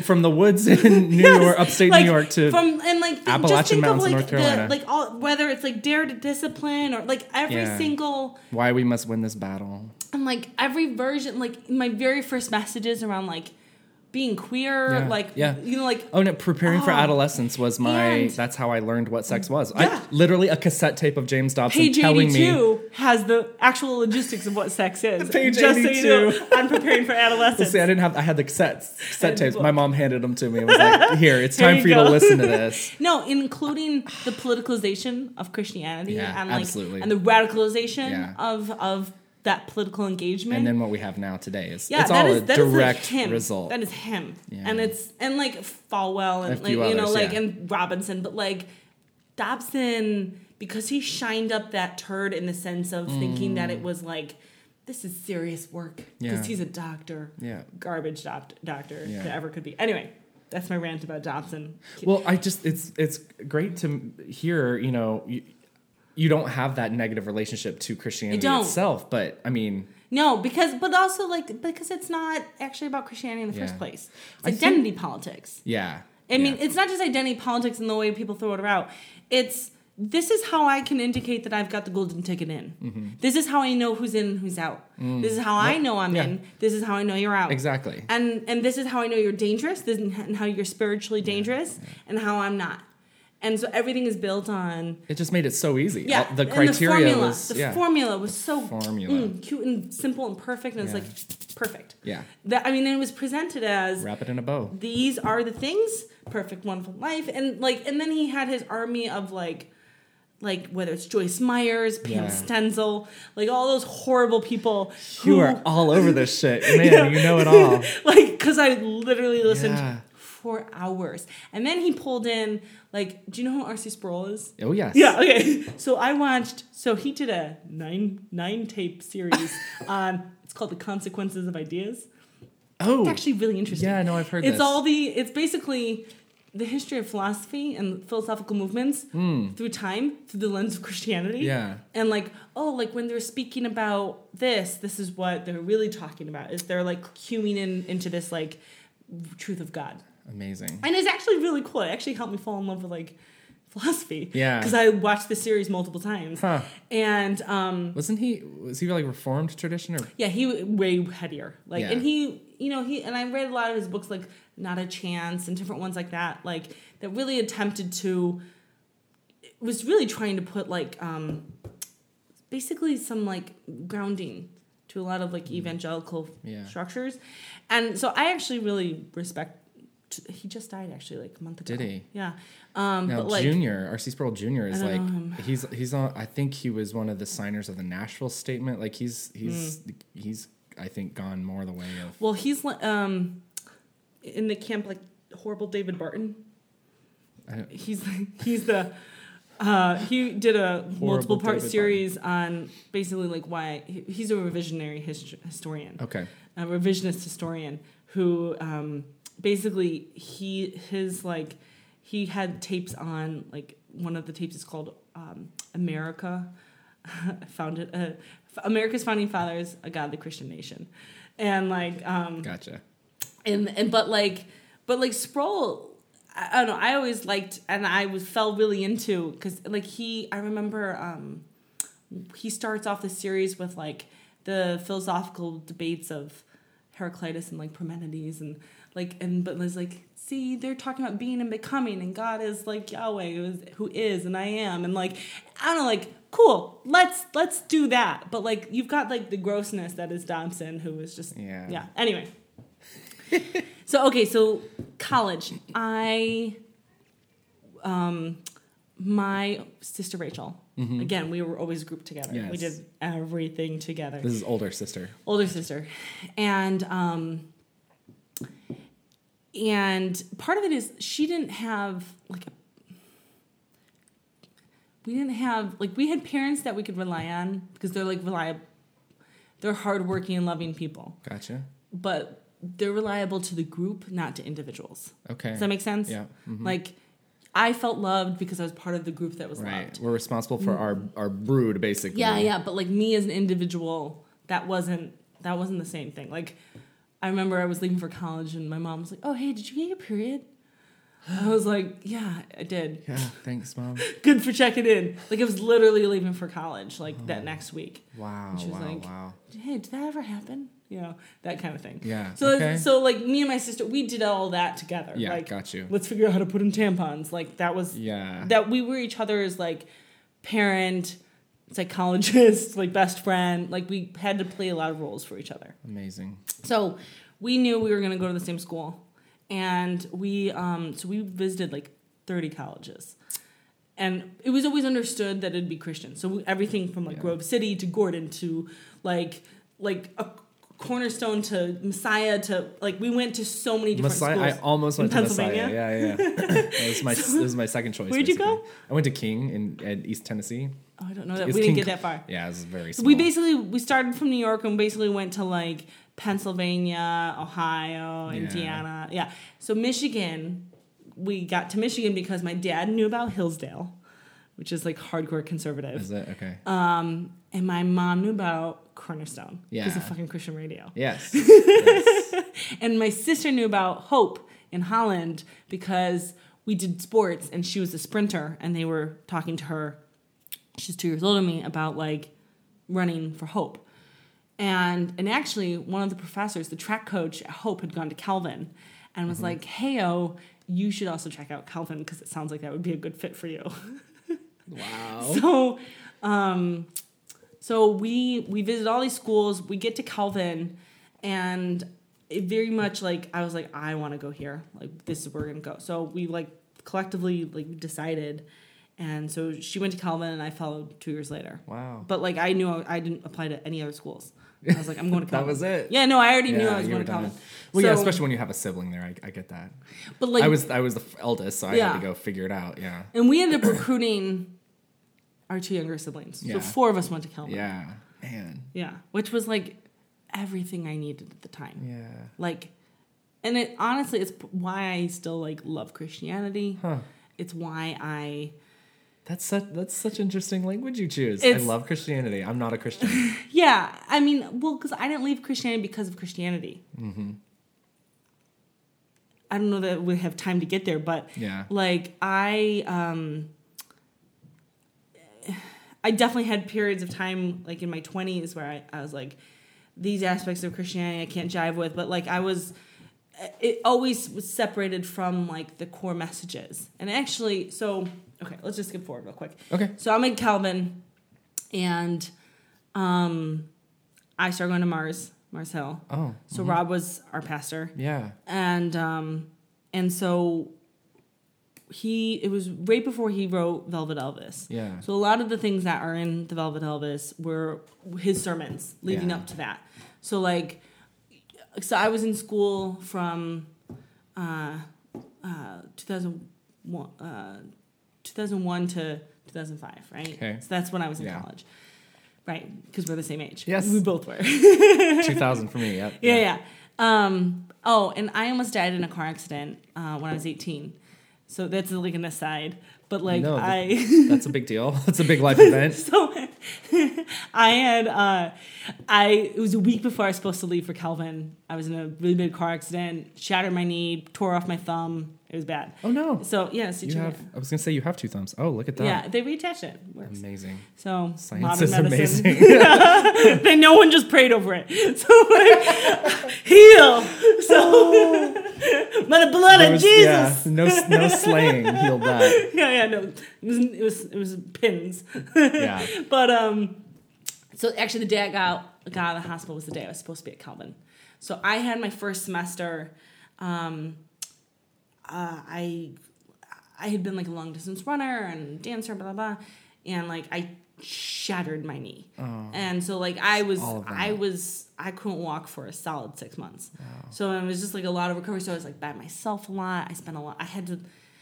Honestly, that's when I rewatched all those R.C. Sproul tapes. Yeah. Like I read a bunch. I fell in love with Kafka at the time. Literally, my first book. R.C. Sproul and Kafka. Yeah. No, like I was crippled in bed, couldn't walk, do anything, and my brother gave me, because he's my older brother. But he's always we've always had like a connection. Like he's the guy who like taught me how to like shovel shit properly, and like he is hardcore. Like we used to break the ice of our rain barrels every day and hold our hands in the ice water as long as possible. And it was literally on the schedule he provided me conditioning time. It was like, we got to do this to get stronger for the sake of conditioning. So there was like, he's like pretty hardcore. What was he conditioning you for? Just to like... To endurance, build up our endurance. Oh my word. For like pain. Like I Oh said, my word. we did weird things. Yeah, as kids. no, I get you. But he's really intense. But he's also real, like, I'm similar to him. He's pretty literal. Yeah, And okay. I'm like crippled, can't walk, and like just like really low. He gave me Kafka's Metamorphosis. So like he's like, you'll identify with the main Oh, my character, word. which I totally did. Yeah. And I was like, Yeah. me and Gregor, we get this. so like, yeah, no. So like I read like 9 hours a day Yeah. at 18, and I was like a dummy. So like it was a really grounding time for me, and it was actually like really intense, like spiritual time, and Yeah. basically it was the time where I was like, what am I about? You know, in a different kind of way. like there was no room for platitudes. Yeah. Right? Like, just give it to God. Like, what the fuck does that mean? Right. You know, like, there's a certain point where you're like, that doesn't mean anything. What does give it to God look like? Show me that. What does giving it to God actually look on paper? I need some action steps. Yeah, I'm depressed here. Yes. I'm trying to learn how to walk again. Right. What does give it to God look like in this context? So I was at a place where I was what does faith look like with flesh on its bones? Like, I wanted meatiness, and like evangelical, it's so flimsy. It's so emotionally based. It doesn't have meat to its bones. Right. So I was primed intensely. And so then I started going to Mars, and that's like Rob's jam. Like, Rob Bell's jam is to, like, let's dive in and think about this. Let's put some fucking flesh on these bones. Yeah. So I was like, yes, this is what I need. And the first sermon I ever went to was called Claim All Truth. And basically the premise of the sermon was, like, if it's of God, it is true. Yes. So what does it matter the source? Yes. And especially coming from an evangelical standpoint where the branding matters more than the message. Big deal. You know, like, yeah, you can listen to, like, Stephen Annie Chapman talk about God knows what, but, like, this really meaningful, powerful thing, like, if it's branded as, like, Yeah. Buddhist, like, fuck that. You know, so it's like there was no, you were always dictated by the branding. And that included, like, who someone was. Like, you can meet this person who's a total douchebag, Yes. but he's a Christian. Yep. So he's good. yeah, exactly. And this really loving, wonderful person, so, like, that branding was so intense, right? So Rob was the first. I went to that sermon. I was like, I needed that. He was talking about claim all truth. If it's true, it's of God, so it doesn't matter the source. I was like, okay, I'm into this. Beautiful thing. It was. And to this day, like, I try and actually, like, that informs a lot of things. Like, even when someone is saying something to you that you don't even really like, Yeah. be like, fuck, that rings true. Yeah. Like, I gotta listen to that. Okay. Okay. I hear you. You know, like, that, like, so I appreciate that. But then he was like, yeah, let's get down to business. Let's talk about what does this look like in action. And then also Calvin, it's Christian Reformed, right? It's Calvinist. Yes. And so that's a theological framework that has been around for like 500 years. Yeah. Mm-hmm. Since like the late 60s. Literally, right? Didn't we just celebrate the 95 Theses, the posting of the 95 Theses? Theses? Yeah, because that's like what? Celebrate. 1511 like I had a something? party at my house. Didn't that just happen? No. 1507 or something. Yeah, but so like Calvin's right around, he's a contemporary of Luther. So, but like basically Calvin's super heady. Like Calvin's like John Calvin is like the most boring fuddy-duddy in all the world. Whereas like Luther's like a drinky kind of like jolly man. Like Calvin's always been like, Yes. let's get serious. I mean, look at like, you get like Cromwell and like we can't go bowling. That's too sinful. No more Christmas. It's too pagan. Like they like Puritans are hardcore. We know this. Yes. But they're heady as fuck. I should stop cursing so much. So You're sorry. fine. You do not need to. Don't worry. But so Calvin was exactly what I needed because it was so heady. Okay. Like I always tell this because I think it like exemplifies Calvin. I was in the weight room and it's mostly Dutch. Like it's a predominantly Dutch school. And the Dutch are the tallest people in the world. Literally. They're like giants. And on average, they're the tallest people. And I'm pretty tall, and so I was like, oh, sweet. I'm like amongst people where I'm like average. Yeah. real average here. I'm in the weight room, and I look over, and these two giant meatheads pressing. And the one guy presses up, and he goes, ugh, but how is that consistent with the nature of God? That is what they were talking about in the weight room. I was like, yes! This is where I need to be. Oh, my word. That's how Calvin was.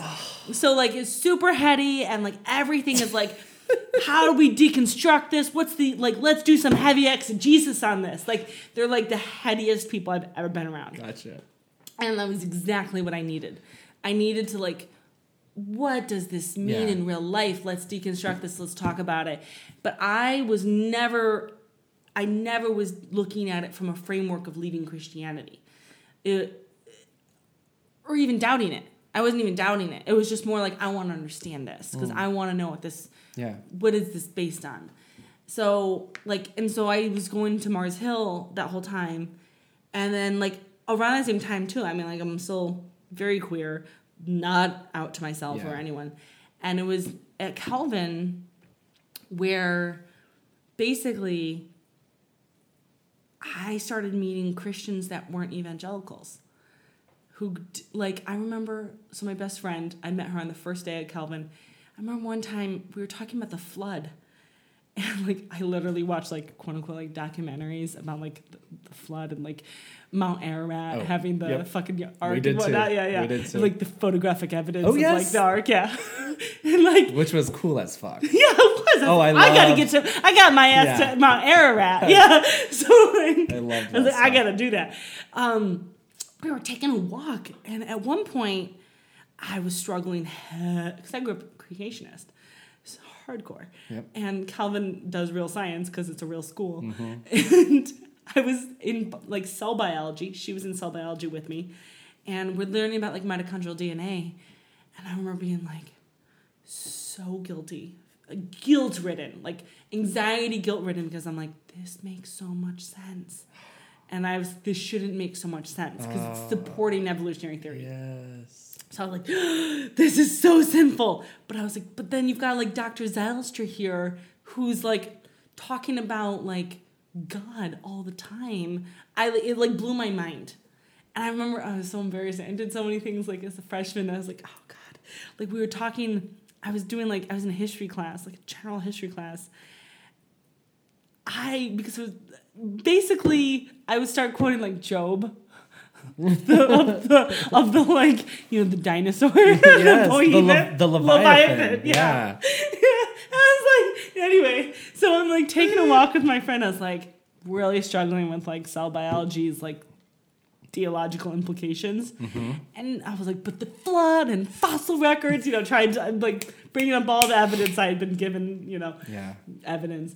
And she's like, but does that really matter to the point of the flood story? I was like, yes, that is exactly the point of the flood story. And she's like, I always understood it as like, you know, like promise of God's like love and like support and endurance of your life and faithfulness and all these things. And I was like, that's too flimsy. Like I was like, what is this like love talk you speak of? Like this is about fossil records. So you like genealogies, and you like and then but so like I was just like it blew my mind that I was raised to believe is blasphemous was like these other Christians who totally believed things. Yep. I was like, what? Yep. You believe in evolution? Oh, same. Yep. I had a friend of mine on this podcast from college who was the first Christian I ever met who believed in evolution. Yeah, I was like, she's like one of my best friends like to this day, but it almost didn't happen. It blew my mind. Yeah. I was like, what? Yeah. And so like honestly, it was like really slow. I cannot believe how loving my friends are. It's stupid. It's stupid how loving they were. Like, and it was so weird. Like I'm weird now. I was so weird. like so weird. And also like trashy. Like in the sense of like real scrappy. Yeah. Like okay. I've also learned, I know how to pass in class settings. Like with you, I'm more like, you know, but like I can pass as someone who didn't grow up like gotcha. Literally shitting in buckets. But like because I have lots. But like but so I know how to pass as someone who didn't grow up shitting in buckets. Yeah. So but like not at the time. Yeah. At 18, that is not where I was at. Yeah, you didn't have that skill set. Yeah, yep, sure. Nope. And so like when I look back and I'm like, I cannot believe how loving all these friends were. It's so like to this day I'm like can't even handle it how great they were. But so I basically first slowly little conversations here and there of people who were like who I morally trusted because they were branded Christians, right? And who were really seeking, and they were seeking themselves too, and like, and like very love based and serious, like super serious. Like when we were juniors, like so, like, two of my very best friends, like, so Justine and Miriam, as juniors, we started what we called the spiritual growing group because we didn't want a book club and we didn't want like a Bible study. We wanted, let's do some serious spiritual work here. But it was really because we were all like at this place of like, we got to figure out what we actually believe here. Yes. And we were so earnest. Like we read like Celebration of Discipline. And like, it's like, was it Forrester or Foster? Richard Foster or something? Yeah. Foster. And like some help from the sideline. Yeah, good looking out. But so we read like screw tape letters. We were like okay. But we were discussing it as it related to our real lives, not just theoretically. Yeah. You know, like what does this really mean? Why is there this this feels arbitrary, this sexual line in the sand? Like why are we doing this? Like what does this mean? Because we're all like virgins, but like very trying to figure out like why. Yeah, inquisitive, curious minds. Yeah, sure. yeah. And so we were very serious and like but like so Calvin was this like perfect incubator for me. Wow. So it was like I got to like really get down, like let's talk about it, let's think about this. And I was like surrounded by people like who were like amazing women. And part of it is like I grew up as an evangelical. Women are the fucking worst. Yes. In terms of all messaging. Yep. Women are petty and shitty and mean and like fickle and shallow and like morally untethered. Yeah. And like really basically the worst parts of humanity. And I like meet all these women that are like amazing, phenomenal. And I was like, where have you? And there's this like dismissal of female friendship in like evangelical spaces. I know exactly what you're talking and about. I meet these women who are like these fierce, like they have so much substance to them, the best kind, you know. And I'm like, I literally have chills just thinking about them because I love them so much, and they're like so cool and funny and interesting and like about something. And like, who am I going to be? Who do I want to become? So they were exactly the women I was like, yes, can't believe I found these women. Who would have thought at Calvin? That's amazing. Oh my God, yeah. No, it was great. And then I was a history major. I was biology, switched to history, blah, blah.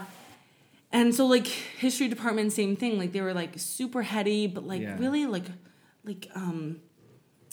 earnest and just, I don't know, like, and like, it was exactly what I needed. Yeah. And then, basically, I have to say, like, I mean, you're saying things that I have not been able to give language to yet, but you're ringing so true right now with my own experience because I grew up the best friend of girls almost always. You know, I didn't have my first male friend until late in high school. And I just remember things being said to me from adults. Yeah. Like, just like, what's wrong with you, Matthew? Yeah, why would you hang out with a girl? You're spending all... It was worthless. There was one time where... So I wrote songs growing up, and I had a songwriter. My best friend was my songwriting partner.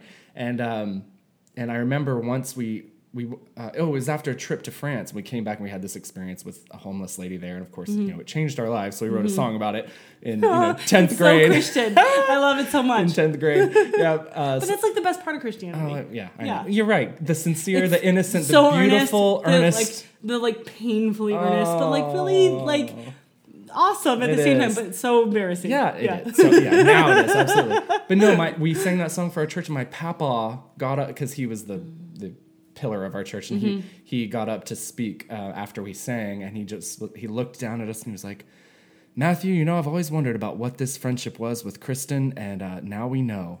Like, it's because finally we have something of value to offer, but that characterizes the whole they were not perspective. They were not worth. And she was my best friend. Like, we every Sunday one of us went home with the other. Like, you know, it was that kind of friendship. We did slumber parties, but my papa had been wondering about it my whole life. Why would you hang out with a girl? Yeah. I mean, like, and that was always like, it was always, and like, even down to like, basically as a girl, why would you ever hang out with a girl? And the only people you should care about is your future husband or your family. Who you pray for and write letters to, right? Like, your hope chest. Oh, gross.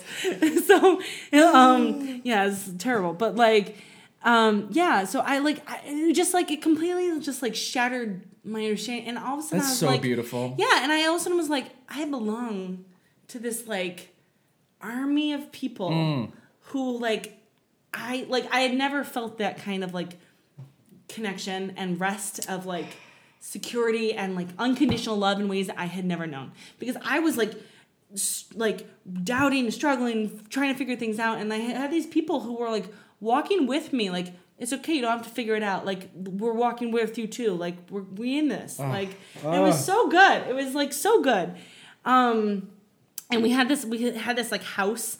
It was a beautiful house. I've never lived in a house so nice to this day. I don't think I ever will. Of like 5 women. Yes. And like cook meals together and listen to like Spanish guitar. You know, it was like very cheesy but so great and perfect. And like we didn't have like a TV. It was like bucks. We don't need a television. Such a beautiful stereotype of like early 20s. And but it was that very earnest, very dedicated, but also in the course of it all, like you just start asking questions and like really trying to seek it out, answers of like, what do you believe, what rings true. But more than anything, I just heard experiences outside of my own that like even though I was like, well, I'm not gonna be gay, like again, like choice. Right. I won't be having sex, but like, Yes. I understand why you did. Yeah. I get that. Yeah. Like, yeah, well, that makes sense. Mm-hmm. You know, like I started basically like they humanized the human experience, the spectrum of like what it is to be human in this world. And like, because there was no other versions. Yes. There was only one version of living as an evangelical. So like they basically gave like empathetic flesh to like experiences that I was like, oh, you can be a good person and be this. You can be someone who I get to trust with my heart, and you believe this. And so they basically started like filling out like the depths of like what it is to be alive in this world, you know? I do know.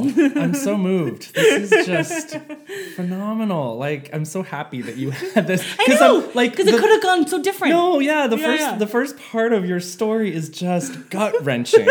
Gut-wrenching. Fascinating and amazing, and I want to hear more, but like gut-wrenching, and I'm so glad that you found a tribe. It's like I could breathe like for the first time in a different way. And so then like basically school ends. I don't know what to do. I've been working since I was 14 at this point. I've been like financially independent since I was like 16. Mm-hmm. Like first job, electronics assembly line. But then like, you know, like and so throughout college I'd been a waitress. And so I was like, and basically right at the same time of graduation, all the women, like we all left. Like one went to DC for grad school, one went to Guatemala, one went to, like, everyone left. Yeah. But it was kind of this sense of like, we just came from this incubator. Now is the time. Mm-hmm. Let's go. Who are we going to be in this world? And so I was like, fuck, man, I don't know. And like, and part of it is I had to like break up with my sister. Like legit, we had like a 4-hour loving breakup because she was getting married. And like my brother-in-law was like, I need to be marrying one person. Like, you guys are I don't know where you end and she begins, and vice versa. Like, I need to know that like I'm marrying one person. Yeah. Because we were so unhealthily independent, like intertwined. Sure. But we needed that in a lot of ways. Absolutely, you needed that. And it was what we needed at the time. And so we had this like really beautiful breakup. We like walked around this place called Reed's Lake in Grand Rapids, and we broke up with each other. And we basically said all the things of like, thank you for being my mom. Thank you for being my like best friend. Thank you for being my like significant other and all of this. Like, we were each other's person. And it was, but we like broke up. Like, it was, you know, that doesn't sound very healthy, but it was the truth. So we break up. She gets married and moves to Ann Arbor for grad school. And I was like, fuck, I don't know what I'm going to do. So I was like, well, I've never been west of Chicago. And I'd been a waitress, and one of my regulars was like, well, we just came back from a convention in San Diego, and it was really pretty. And I was like, okay. And I knew one person from college. We'd gone to Russia together, but like we didn't know each other super great. But I knew she had come out here for grad school. So I was like, hey, what if I moved to San Diego? You know, like that was kind of it. But like I didn't know really anyone. I didn't have a job. Yeah. I didn't have life skills. So I didn't even really have a place to live yet. I bought a one-way ticket August 1st, 2006 at 6 a.m. And I'll show it to you later, but like all my women came with me to the airport at like 5 in the fucking morning. Oh. And like it was a very comical scene because again, didn't have life skills. I had packed mostly books. So I was way overweight. All my bags were overweight, and they're like, what the fuck is in here? I opened it up, and all these... It's R.C. Sproul, and it's Kafka. And I had all these books inside because they had joked. Because I had 2 suitcases. Oh. They're like, what do you have in here? It's like books. And I literally opened them, and there was just books. Oh my gosh. So I'm like frantically trying to give books to people and be like, keep them. I want these back later, but like I can't take them right now. Yeah. Holy shit. I flew out here, and I had an empty house party like 2 nights before. So it was like 3 weeks before they changed the liquid limits on the planes. Mm-hmm. So I had like Jim Beam, and they had given me all these letters. They had all written letters to me, and so I had like 7 people like. At it was like 4:30 in the morning in Grand Rapids airport with all my fucking books. And so I like was so sad, but I was like, time for new adventure, time to go. And basically, because I always erred on the side of like living in the past at the time, I knew if I stayed, I'd like be grasping for shadows. Like I'd get stale. And so I was like, I need to like do the hard thing. Yeah. And start, even though it like sucks. So I 6 a.m. flight to San Diego. I like got drunk on the plane, weeping, like so awkwardly weeping, like the entire time. And the woman next to me was like, "Are you okay?" And I was just like, "I'm moving. I'm gonna not see these girls." Like I was such a mess, and I'm reading these letters. Which I still have, and I literally have like tear stains on these letters because I'm drunk and weeping the entire flight. This is my favorite story ever.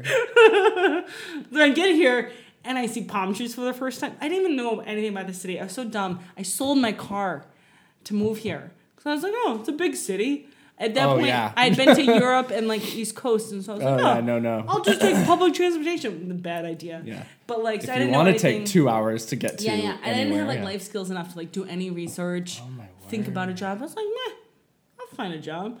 And I did on my second day as a waitress. Hell yeah, you did.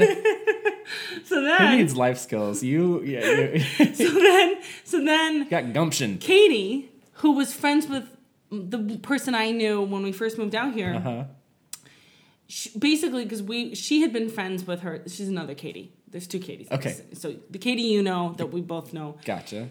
She had been living in Denver and for this like volunteer thing, and had way more life skills and was way more planned out. And had already been talking to our other mutual friend, Katie, of like, hey, I want to move to San Diego, blah, blah. And so basically, Katie put me and our Katie together. Yes, gotcha. So we lived together. And so she, of course, had a job lined up when she moved out here. And she started working as like a programs assistant at the Alzheimer's Association. And they get bonuses to like, if you refer someone to like hire that like stays. Nice. Like they get like $100 or something. Awesome. And so they needed a receptionist. And she's like, hey, Lena, how about you come work there? I was like, perfect. So on like my 3rd week, no, it was like, like a month, I started working there. And basically like since then, like what ended up happening was, crazy. So because we can't talk forever in a day. Basically, the last 12 years, what happened was what happened was What happened? I was here for about a year. Mm-hmm. I had already at that point like particularly started with like sex. I had like deconstructed sex to a point where I was like, on what is this based? Yes. Especially as a woman, like your concepts of like moral integrity, your capacity to be faithful to a partner, your ability to be a person of value in general, like to, you know, like your capacity to be like considered like intelligent or have a valid opinion, like all of those things are all based on like your vagina. Yeah. And like purity in our society, whether Christian or not, like there's a reason we talk about like, oh, she's a dirty slut or whatever. Like women who are like, it's all based on this purity culture, whether it's overt in like Christian world or more subversive and subtle in the secular sector. But like either way, I had at that point I had felt the consequences of that so much. Like when I was in college when I was 20, I was assaulted by this dude. And part of it was, I of course was like, oh, obviously my fault. But I was like sober, a virgin, in a sweatshirt, you know, like all the things, right? And I was like, oh wait, it doesn't fucking matter. Yeah. Like, nope, doesn't matter. Yeah. But I was like, but so by that point I was like, okay, well, I'm like a virgin, I'm 23, and I was like, this is dumb. This is some bullshit right here. And this is based on bullshit ideas. Like, this is the fundamental ideas on all these consequential ideas of like, you know, how we talk about particularly like women and their sexuality. It's all based on this core concept that you're not valuable if you're not pure, whatever that means, right? And so I was like, that's dumb. I'm over it. Yep. And so fortunately, I had kind of done the work. I'd already like gone to therapy. I had kind of done the work in college to be like, no, this is dumb. So I was like 23 and I was like, okay, I am ready. and so fortunately, like, I've never had guilt-laden sex, which is fantastic. Right? Because how many Christians do we know who have like had like the horribly guilt-laden sex for so long? Still. Yeah. I still. And it's funny because sex was one of the last things I started to deconstruct. Like for you, you're saying like you had done that early on. It took me a long time to get there. In terms of action. Yeah. Because like I had theologically and like ideologically deconstructed it for years already, but I was like, I was real horny. So I was like, I am ready. And I'm in San Diego, and everyone's beautiful, and And so like I had met this dude who, and I had told myself, the next person that I feel like safe and cozy with, I'm doing that. Yeah. Don't have to be in a relationship. Don't have to. I was like, we're gonna pop that off. Yeah. So like, but so I like. I wanted to go to Poland with my grandmother, and so it sounds like a weird segue, but it's, like it matters. So I had been living in San Diego for about a year. Me and Penninga, Katie, we moved in with our other friend Kate. There's so many fucking Kates. So many Kates. I know, but so her friend, who had been like her friend since forever, like middle school, was like hanging around. I was like, that'll do. So we're like fooling around, and I was like, not expecting like anything other than I was like, he feels cozy. Yeah, let's do this. Yeah. And but then like of course like because I'm real honest, can't lie, and I'm real earnest. We were fooling around, and he's like, when was the last time you had sex? I was like, God damn it. You had to ask. Yep. You had to ask. And so I was like, well, actually, so I come from this background. Let me tell you. I'm not even lying to you. We're literally like naked in my bed, and I'm like, so I was raised an evangelical. So there's a context here. But understand, I've already deconstructed this. Oh my God, I love you so much. I had the exact same experience. And he like looked at me like I was like a monster. Yep. Like I had many heads. Yep. And he's like, I don't think we should do that. Yep. I was like, God, fuck. Yep. Did you not? No. No, me neither. Yeah. I was like, God it. I had to go through that to learn to just shut up. So get this. No, so get this. And it's looking back, I'm like, God damn it, it's so like paternalistic and bullshit, but whatever. He was like, okay, so you're leaving for Poland, and then I was gonna go to Poland for a month with my grandmother, and then I was gonna hitchhike for about a month by myself in Eastern Europe. So I was like, which I did. As you do, yeah. As you do. Well, I had this like idea of like, I want to do that. And, Love it.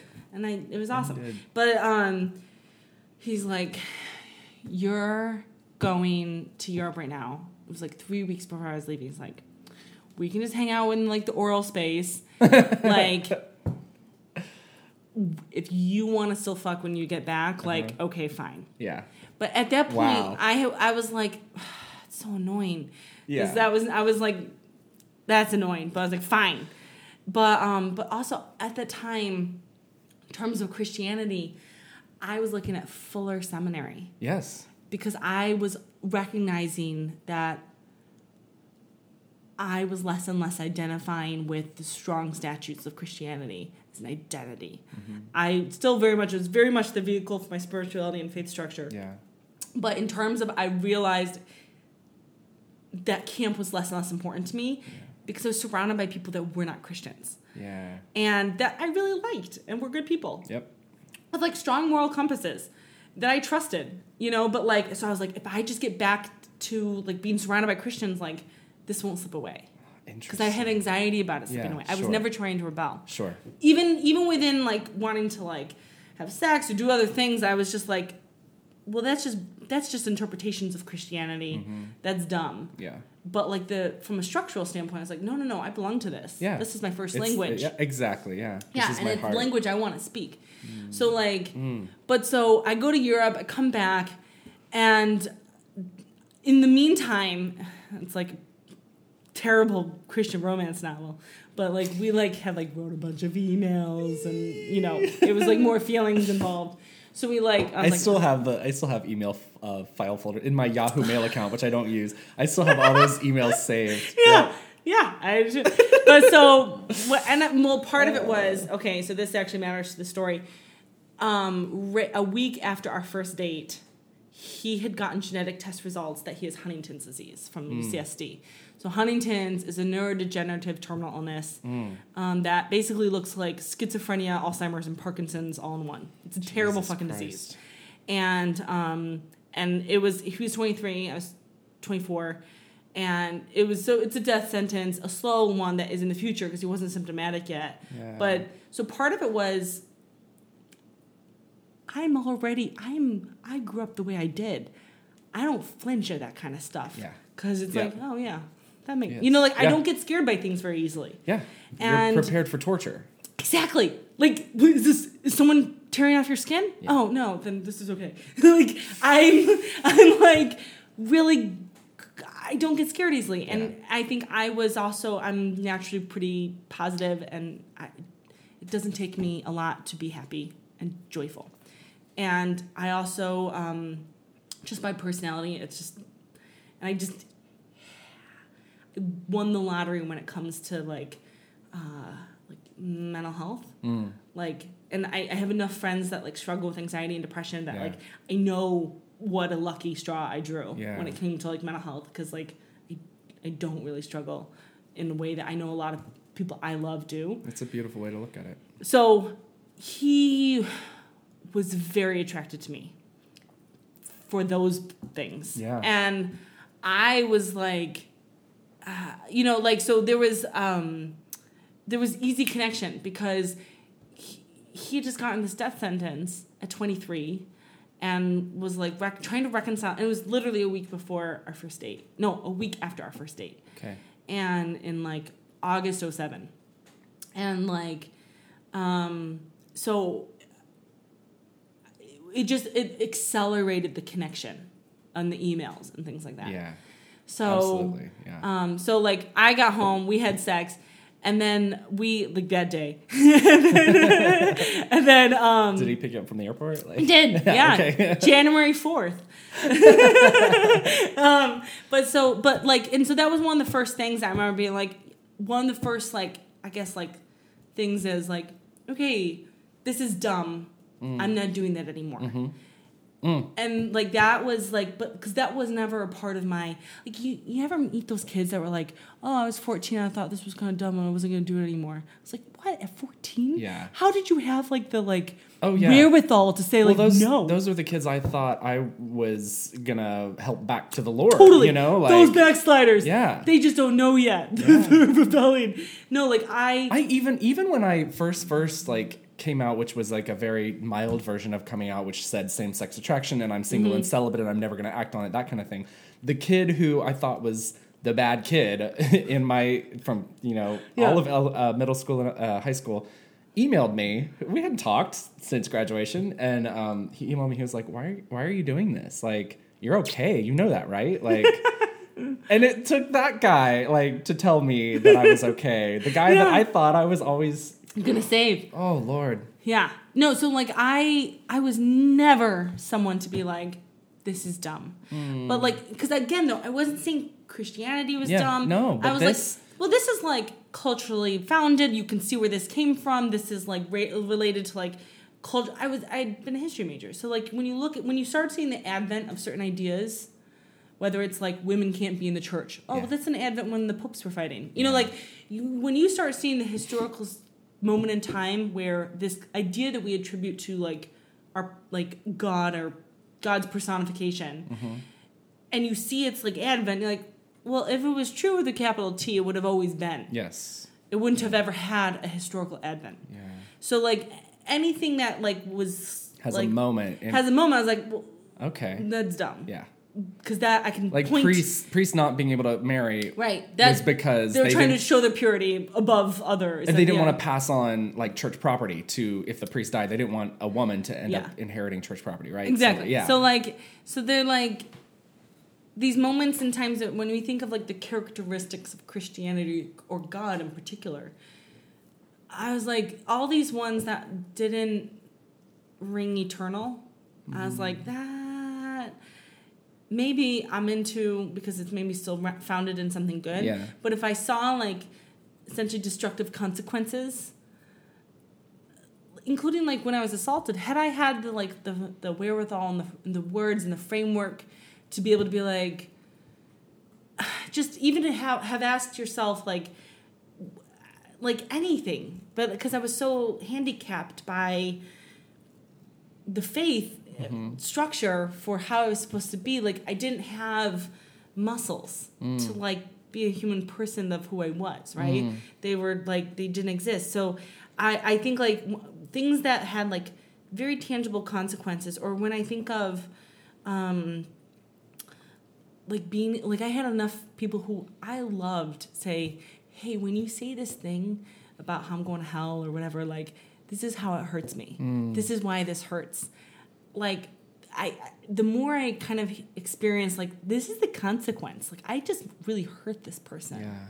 Like you know, like the more I pointed to that, the more I was like, okay, I'm into this whole bigger part and my concept of like existence and meaning and purpose, but like these facets, like if they don't, and this was always Rob Bell in my voice, in my head too, of like, if it doesn't make me better at loving, if it doesn't make me better at kindness, if it doesn't make me better at like care and giving a shit, like it's not of God. Like it's not something I'm going to be about. Yeah. And so like, oh man, that was so beautiful. That was like my like 20s. And so like I was still very much identified as a Christian. And honestly, so what ended up happening was, to like wrap this up, is I've kind of already decided in my head that this is just going to be a 2-part episode because we're coming up on 2 hours and there's so much good stuff here. So talk away, don't worry. Okay, so basically I got to a point of like, and this is all so slow and over years and tiny little conversations and no moments in time. But so I hope this isn't like scandalous or anything, but like, so like also I have never been, I've always been kinky as well. It's like, this is like, Katie knows this.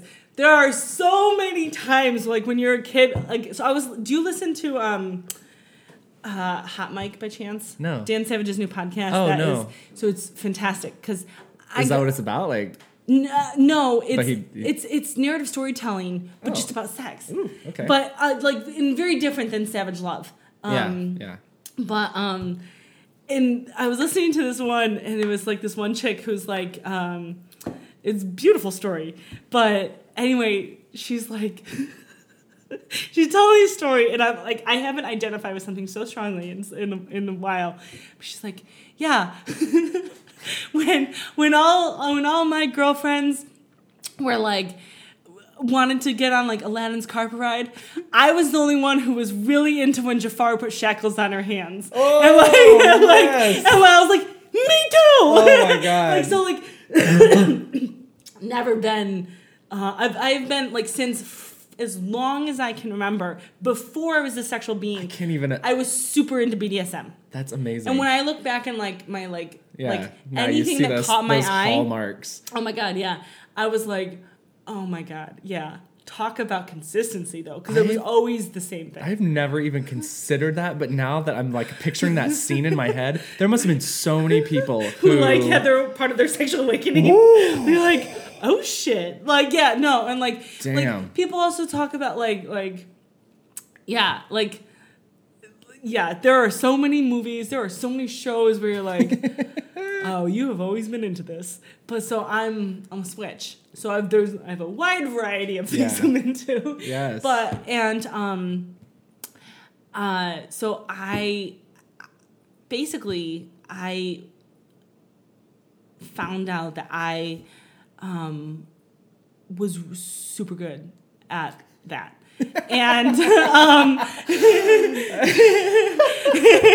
Well, I found out. so part of it is you have to like, sorry. To be so fortunately, so my I ended up marrying that guy. Wow. But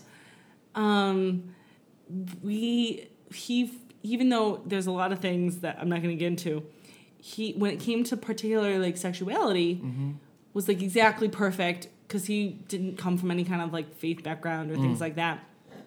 And so it was while we were together, in the space of being together, that I got to explore being queer with other women, with kind of within like the BDSM scene. Yeah. So I got to like, it was a very safe kind of loving space to kind of come into. So that's where basically being like, I finally came into myself in terms of like being queer. Wow. Was within the context of Through that. a marriage. Yeah.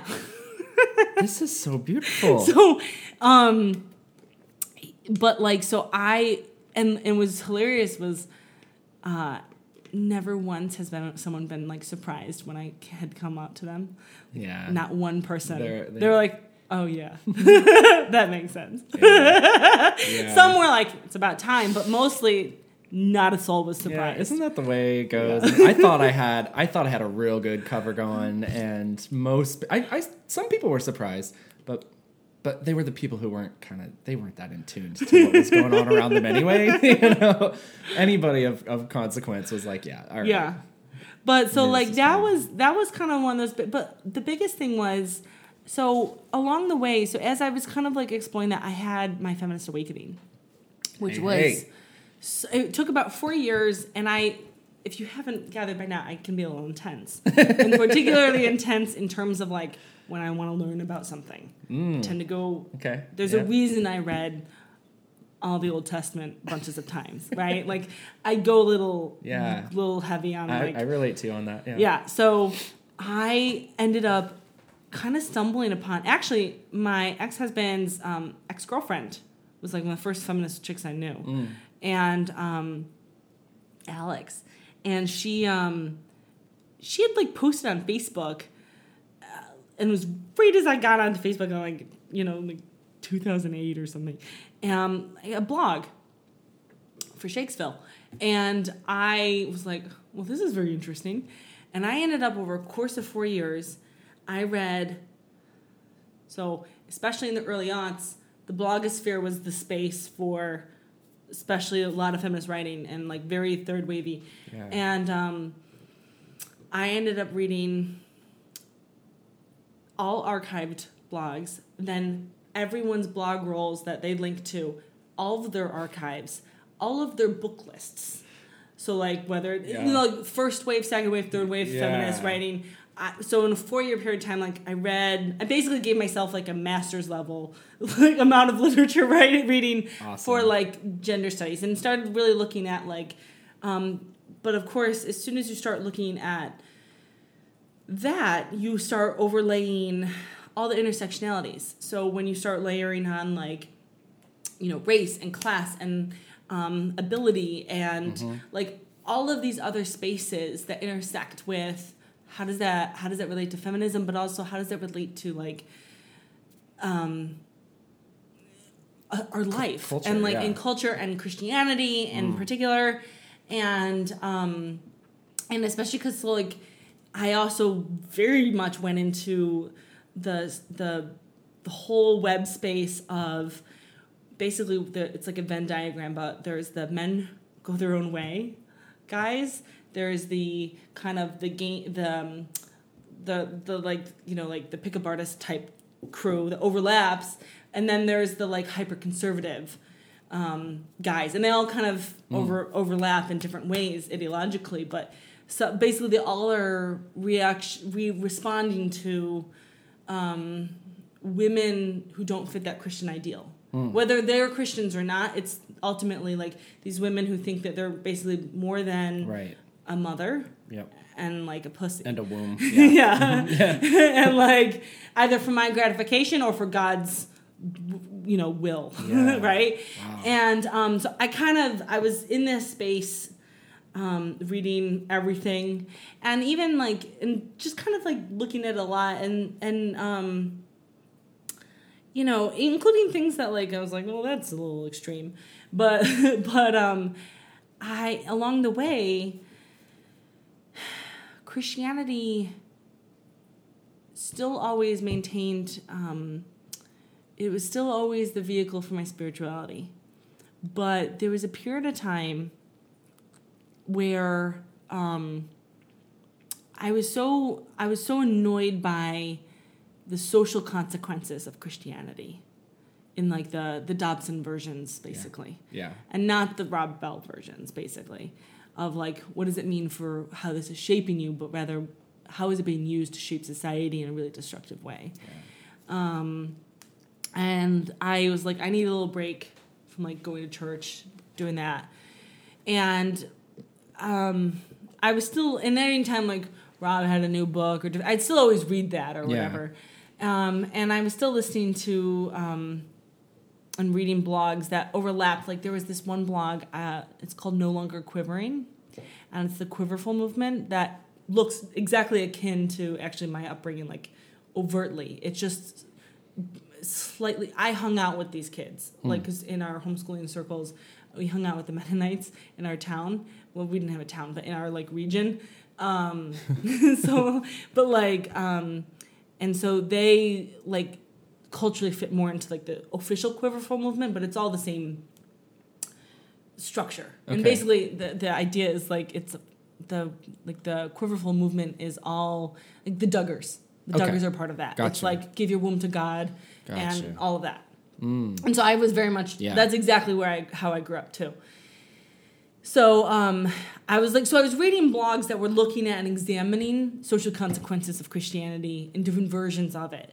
And I always liked theology anyway. So like even in college, like, I mean, I read a lot of different like theological works and different theologians through time.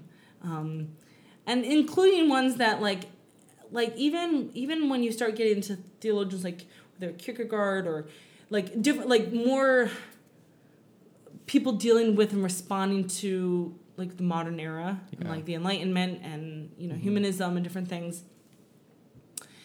I, at a certain point, like, I remember I was like listening to a blog or reading something. Basically someone was like talking about like masturbating, like is it good or bad? And I was like, that is a dumb fucking question. Yeah. That is an irrelevant fucking question. Yeah. And it has nothing, like, the fact that we are talking about this is dumb. Mm-hmm. And, like, I'm over the church talking about whether women can be leaders. I'm over whether or not they can accept people who are queer. Like, this is a dumb fucking conversation. And I'm not going to give cookies to churches that are progressive anymore. Yeah. Like, nope. I'm over that. And so I had this, and this was probably in my like late 20s.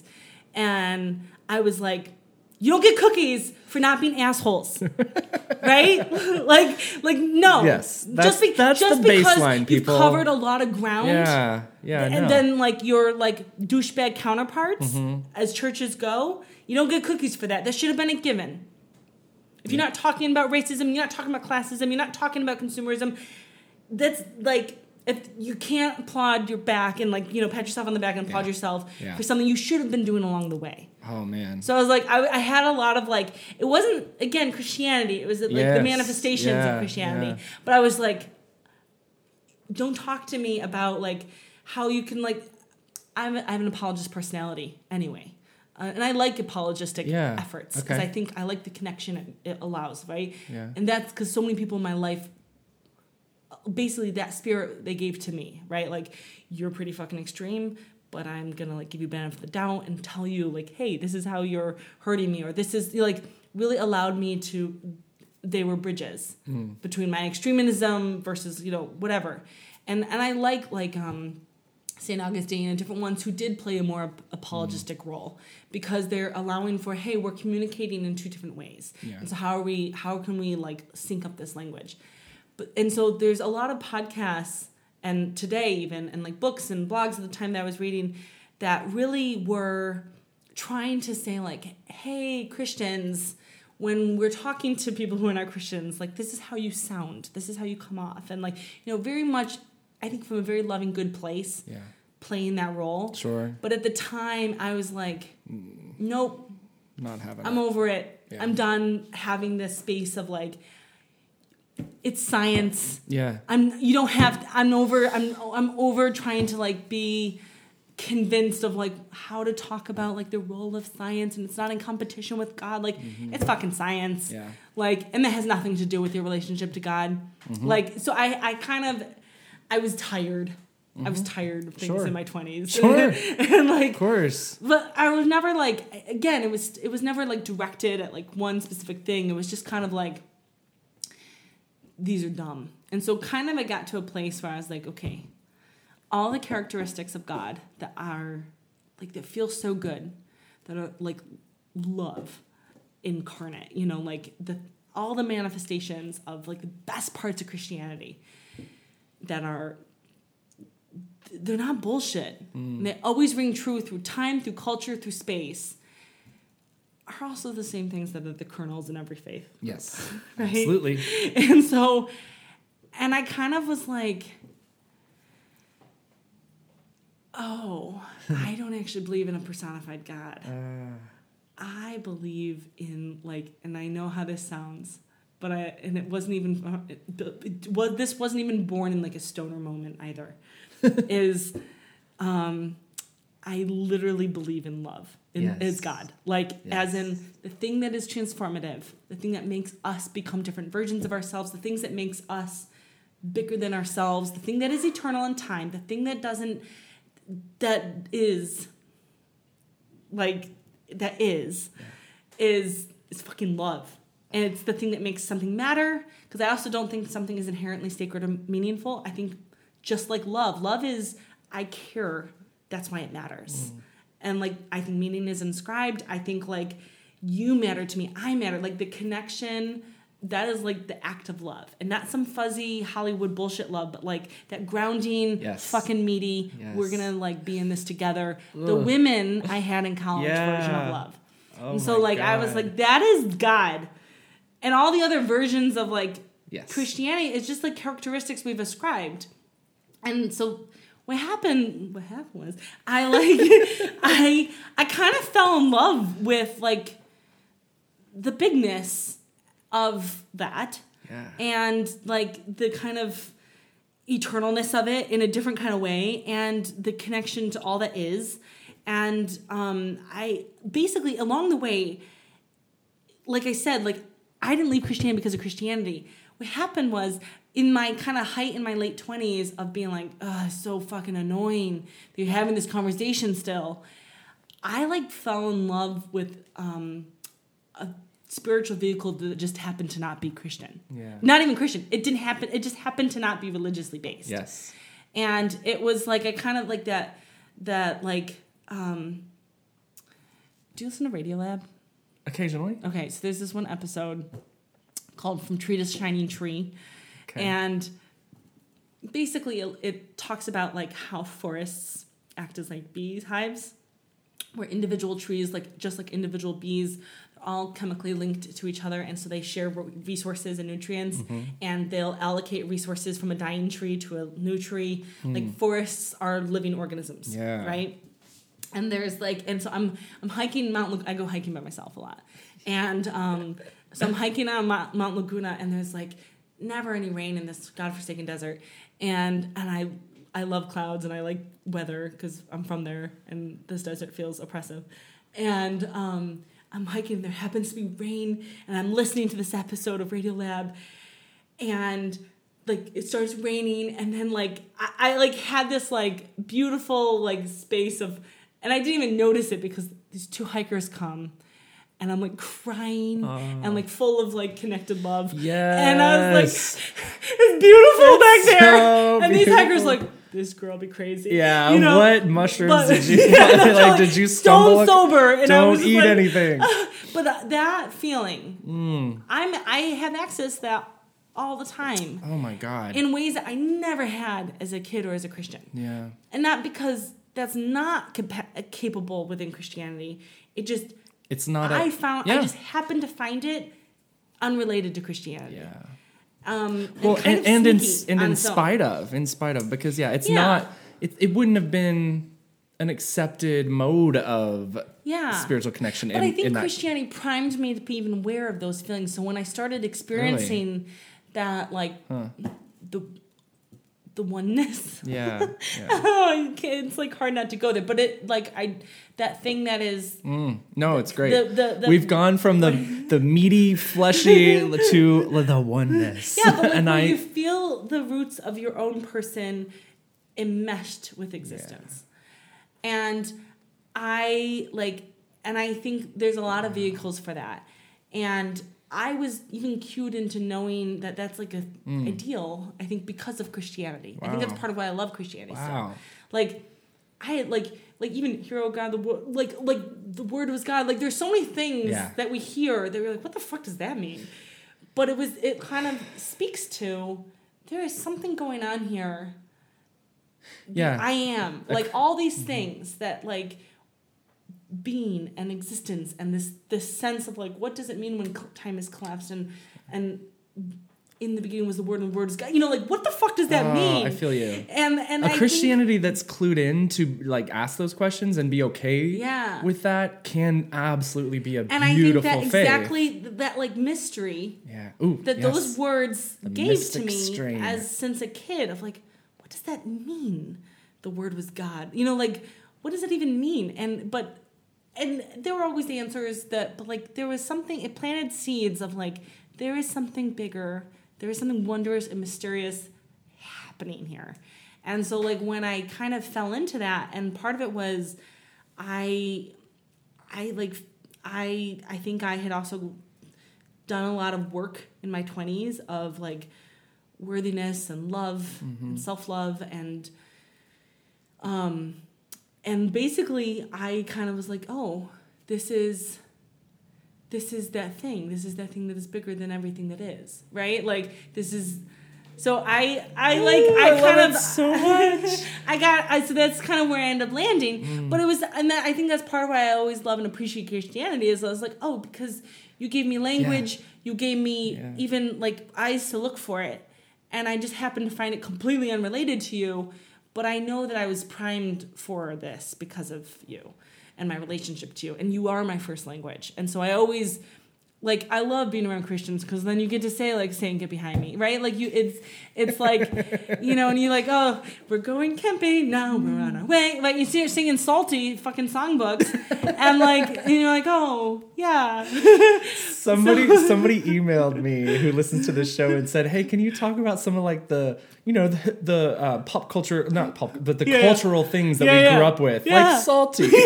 Salt in the Songbook was my jam. You brought it up. Yeah. No. So, like, Charity Church Mouse. Yes. Oh my God. I got really scared when the bad guy comes and, like, Ooh, I was always like, absolutely. How her. Yeah, well, I was super. She I had a wanted. nice red dress. I remember being like, "You're a good-looking I mouse." bet you do. I was jealous of my best friend's older brother who got cast as Limburger because I wanted to be Limburger because he had a dope solo or a duet or trio or something in that. I was very jealous, but Yeah, or like when someone like starts listing characters' names from Adventures in Odyssey, you're like, oh, Wit's End, right? Oh, yeah. You just sent me back. I haven't thought about that Connie, in years. Connie, Oh. Those were the Rodney best. Rathbone and like all those fucking characters. Like they were our friends. Well, they were really my only friends because I did actually have friends. So They're better friends than Chuck Colson, that's for sure. Actually, of all those people, Chuck's okay. No, you're right. He's like old school. Yeah, the prison preacher. ministry guy, right? Like he came out. That is, yeah, I think Chuck has that background too, but I think who you might be thinking of is Chuck Colson. Yeah, Not Chuck Swindoll. Swindoll. Chuck Yeah, Colson was who I think. Yeah, Chuck, who I read, 'cause he was imprisoned with the Nixon era, right? Because he was with Nixon. He wrote this book called Gideon's Torch. That was my graduation present from my dad from high school. So like, I read that with my dad's inscription. Anyway, and it's about like abortion. Of course. But so yeah, no. So I think like alongside that, like I think so. I ended up not landing in Christianity, but it was more of not an accident because nothing has been like accidental per se, but like it just. My spirituality just found a home outside of Christianity. Yeah. But it looks so similar. I have a lot of friends that still hang out in that space. If they do fall on that side of like from a social standpoint, it's harder for me to be like, yeah, we're the same. But like if they're like Katie, for instance, like we have a lot of connection. Yeah. Because I think we're speaking the same language. Yes. It just the like the vessel just is a little different. I love it. I love that you've taken us on a journey. It's so good. I cannot wait for people to hear who you are. And I literally forgot we were recording all this. No, I've cried twice. Like it's been. This has been. You're one of my favorite people. You know what's cool is so I also ended up because my family's a little. My parents are still. I mean, they still live in the house that we grew up in the woods, and they're still just as hardcore. The one that burned down? Yeah, and it got like pseudo rebuilt, not quite ever. Yeah. But like in my so what ended up happening was my ex-husband had a really awful psychotic breakdown, and he became bad. He became like really abusive. But so at the same time. Within like a 3-week period of time I had to leave because things had gotten very bad. I went blind in my right eye. And then I also got laid off from my job. This was like 6 years ago. And, so I was like 29-ish. Yeah. Wow. And I it was like a very shit time, obviously. But that was actually the beginning of I think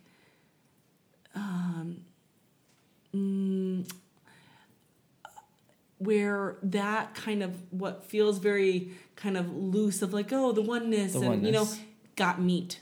Yeah. Actually it's very similar to after my accident. There was legs that could stand on. So I think that was another part of it. Like at the time that I just kind of alongside and parallel to this whole drama happening in my life, this version of like kind of spiritual connection was basically put to the test. Yeah. And it had legs and it had a foundation.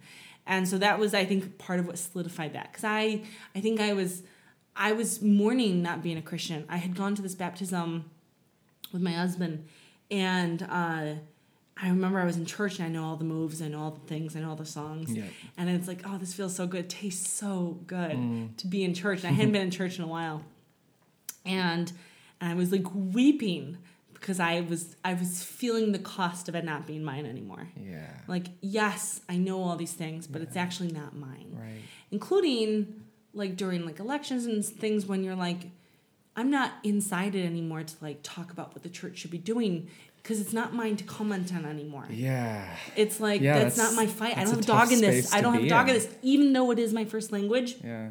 I don't have a dog in this fight anymore. Of like, what is it? Who's the church going to be? Who's it going to become? Yeah. But so I had been kind of grieving and like not being in the church, like in my like late 20s. And so then when I like went blind and had to leave my ex, I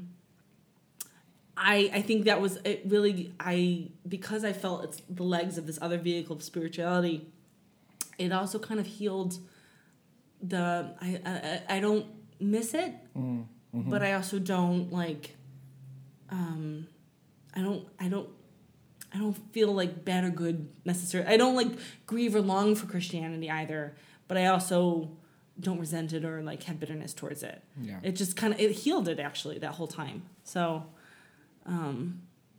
Just had to make sure we were still yeah. recording. Sorry. Yeah. But so that I mean, so like since then,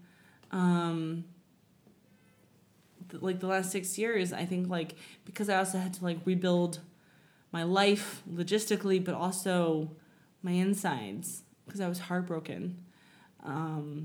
And just like, I was so heartbroken.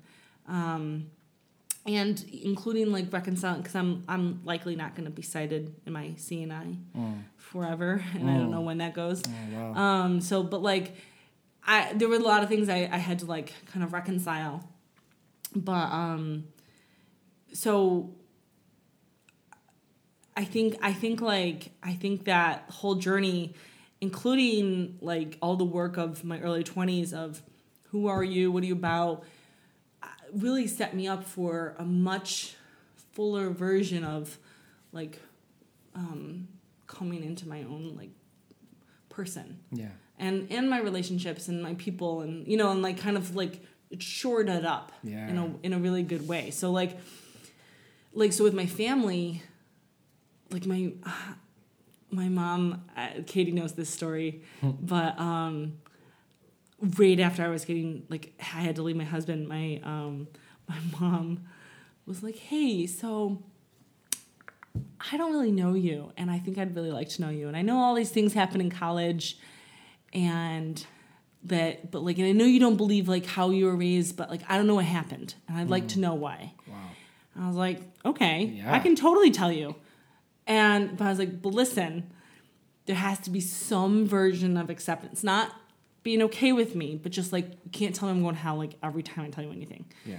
Like, because it's work for me to like Yes. re-remember why I was wrestling with this at one point, because like I don't think about it anymore. 'Cause Right. I already made peace with it, right? Yeah. Like it's hard to re-remember like what It you even is. were like. Yeah. Like it feels hilarious that I was like struggling with mitochondrial DNA and like implications for evolutionary theory, but like because I was like that's ridiculous. But at the time it was a struggle. Of course. And so I said some level of acceptance, and she's like, I have to think about it, and calls me up a couple days later. Is like, is there another way for me to know you without accepting you? And I was like, not really, no. And then my brother Kuba calls me like a week later. It's like, yo, mom just called saying like, asking me if there was a way that she could know you without accepting you. And I told her no. So then like a day later, my mom was like, okay, I want to know you. Okay. I was like, okay, cool. So that's the first time I said out loud to her that I wasn't a Christian. She was crying. And it didn't go very well. And she goes, I changed my mind.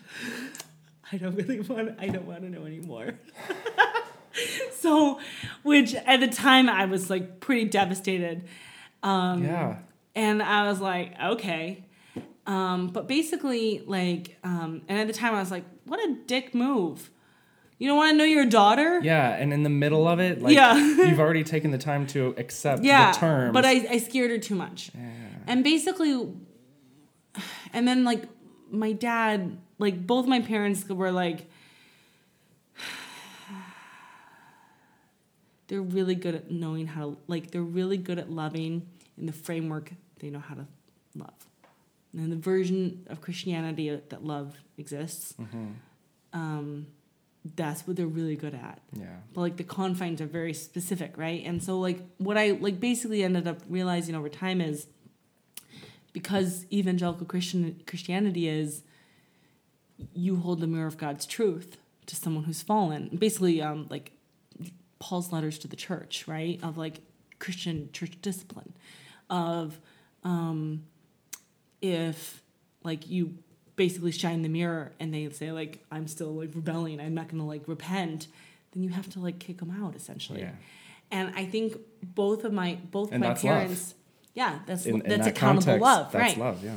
And I think because my parents never wanted to have to start that train and go down that road, it was like, nope, we Yeah. don't want to know. Because it was like kind of a don't ask, don't tell. Yeah.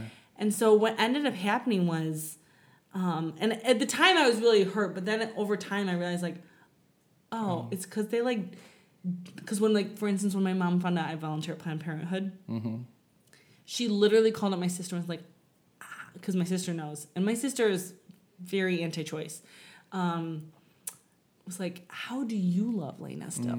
Like she literally she didn't have a pathway to loving me still when she found that out. Yeah. So she was like asking my sister, like, how do you find a way to love her still, knowing that you know this?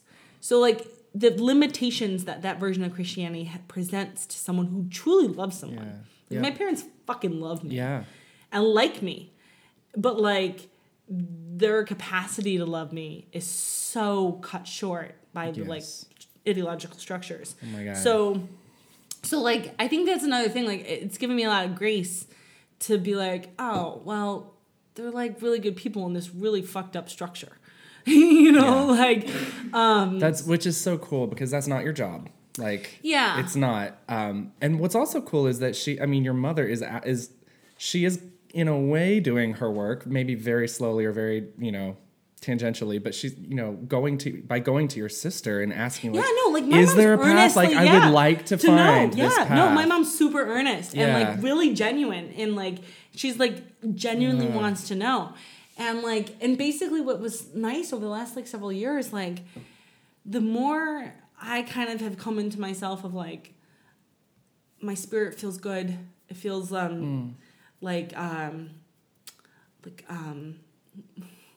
I think this is a perfectly fine word, but it's like moist. Like,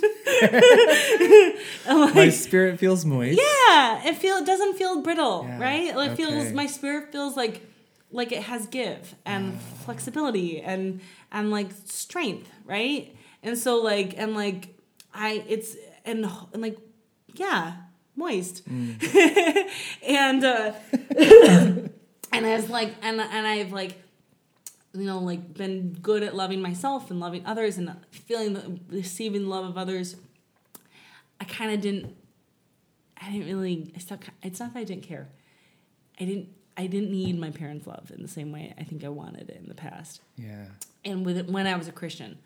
But basically what happened was I kind of stopped trying to like convince them. Yeah. Because it's not about convincing in the first place. Yeah, totally. It's not based on reasonable arguments in the first place. Like, it wouldn't matter if I walked through every fucking argument I had with myself and struggled and wrestled with and like, like with everything. It wouldn't matter. So like, basically, I kind of was like, well, I'm just gonna kind of like be me. Yeah. Including like, to whom much is given, much is required. Mm-hmm. And if I have had that gift of like people meeting me where I'm at, and I have the capacity, whether it's my job or not, if I can meet them where they're at because I get it and understand and I speak that fluently and have been there, like, isn't it my responsibility to meet them where they're at? And like, that sounds very like grandiose, but like at the same time, like, it sounds, I love them. Yeah. And I'm not hijacked by like this like false dichotomy. Yeah. Do you love your daughter or abandon your faith? Yeah. Then I'm not confronted with that. So like I can just fucking love them. So you can do it. Yeah, because I don't. What they can't. I don't have my whole life's meaning hinging on whether I love someone or not. So like, I feel like you like arrived at places that I'm so conflicted about, but like the peace that I sense, the moist spirit that's coming from you, like it just gives me hope that it's like it's just okay. Like it's just okay. It's like worst case scenario, they don't really like you.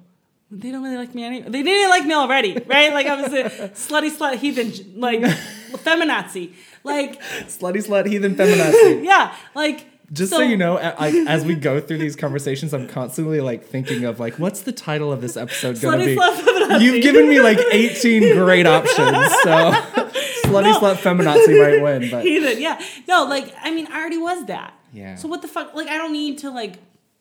I was, for a long time, I was like trying to do the work of like, hey, yeah, okay, I'm queer and I'm these things, but like, I'm still a good person. Yeah, and I was doing this like tap dance. Me too. Of like, see, I'm still morally grounded. See, I still can love in the way that Jesus loves. Yeah. See, I'm just like JC in this way. I was constantly trying to pull that game.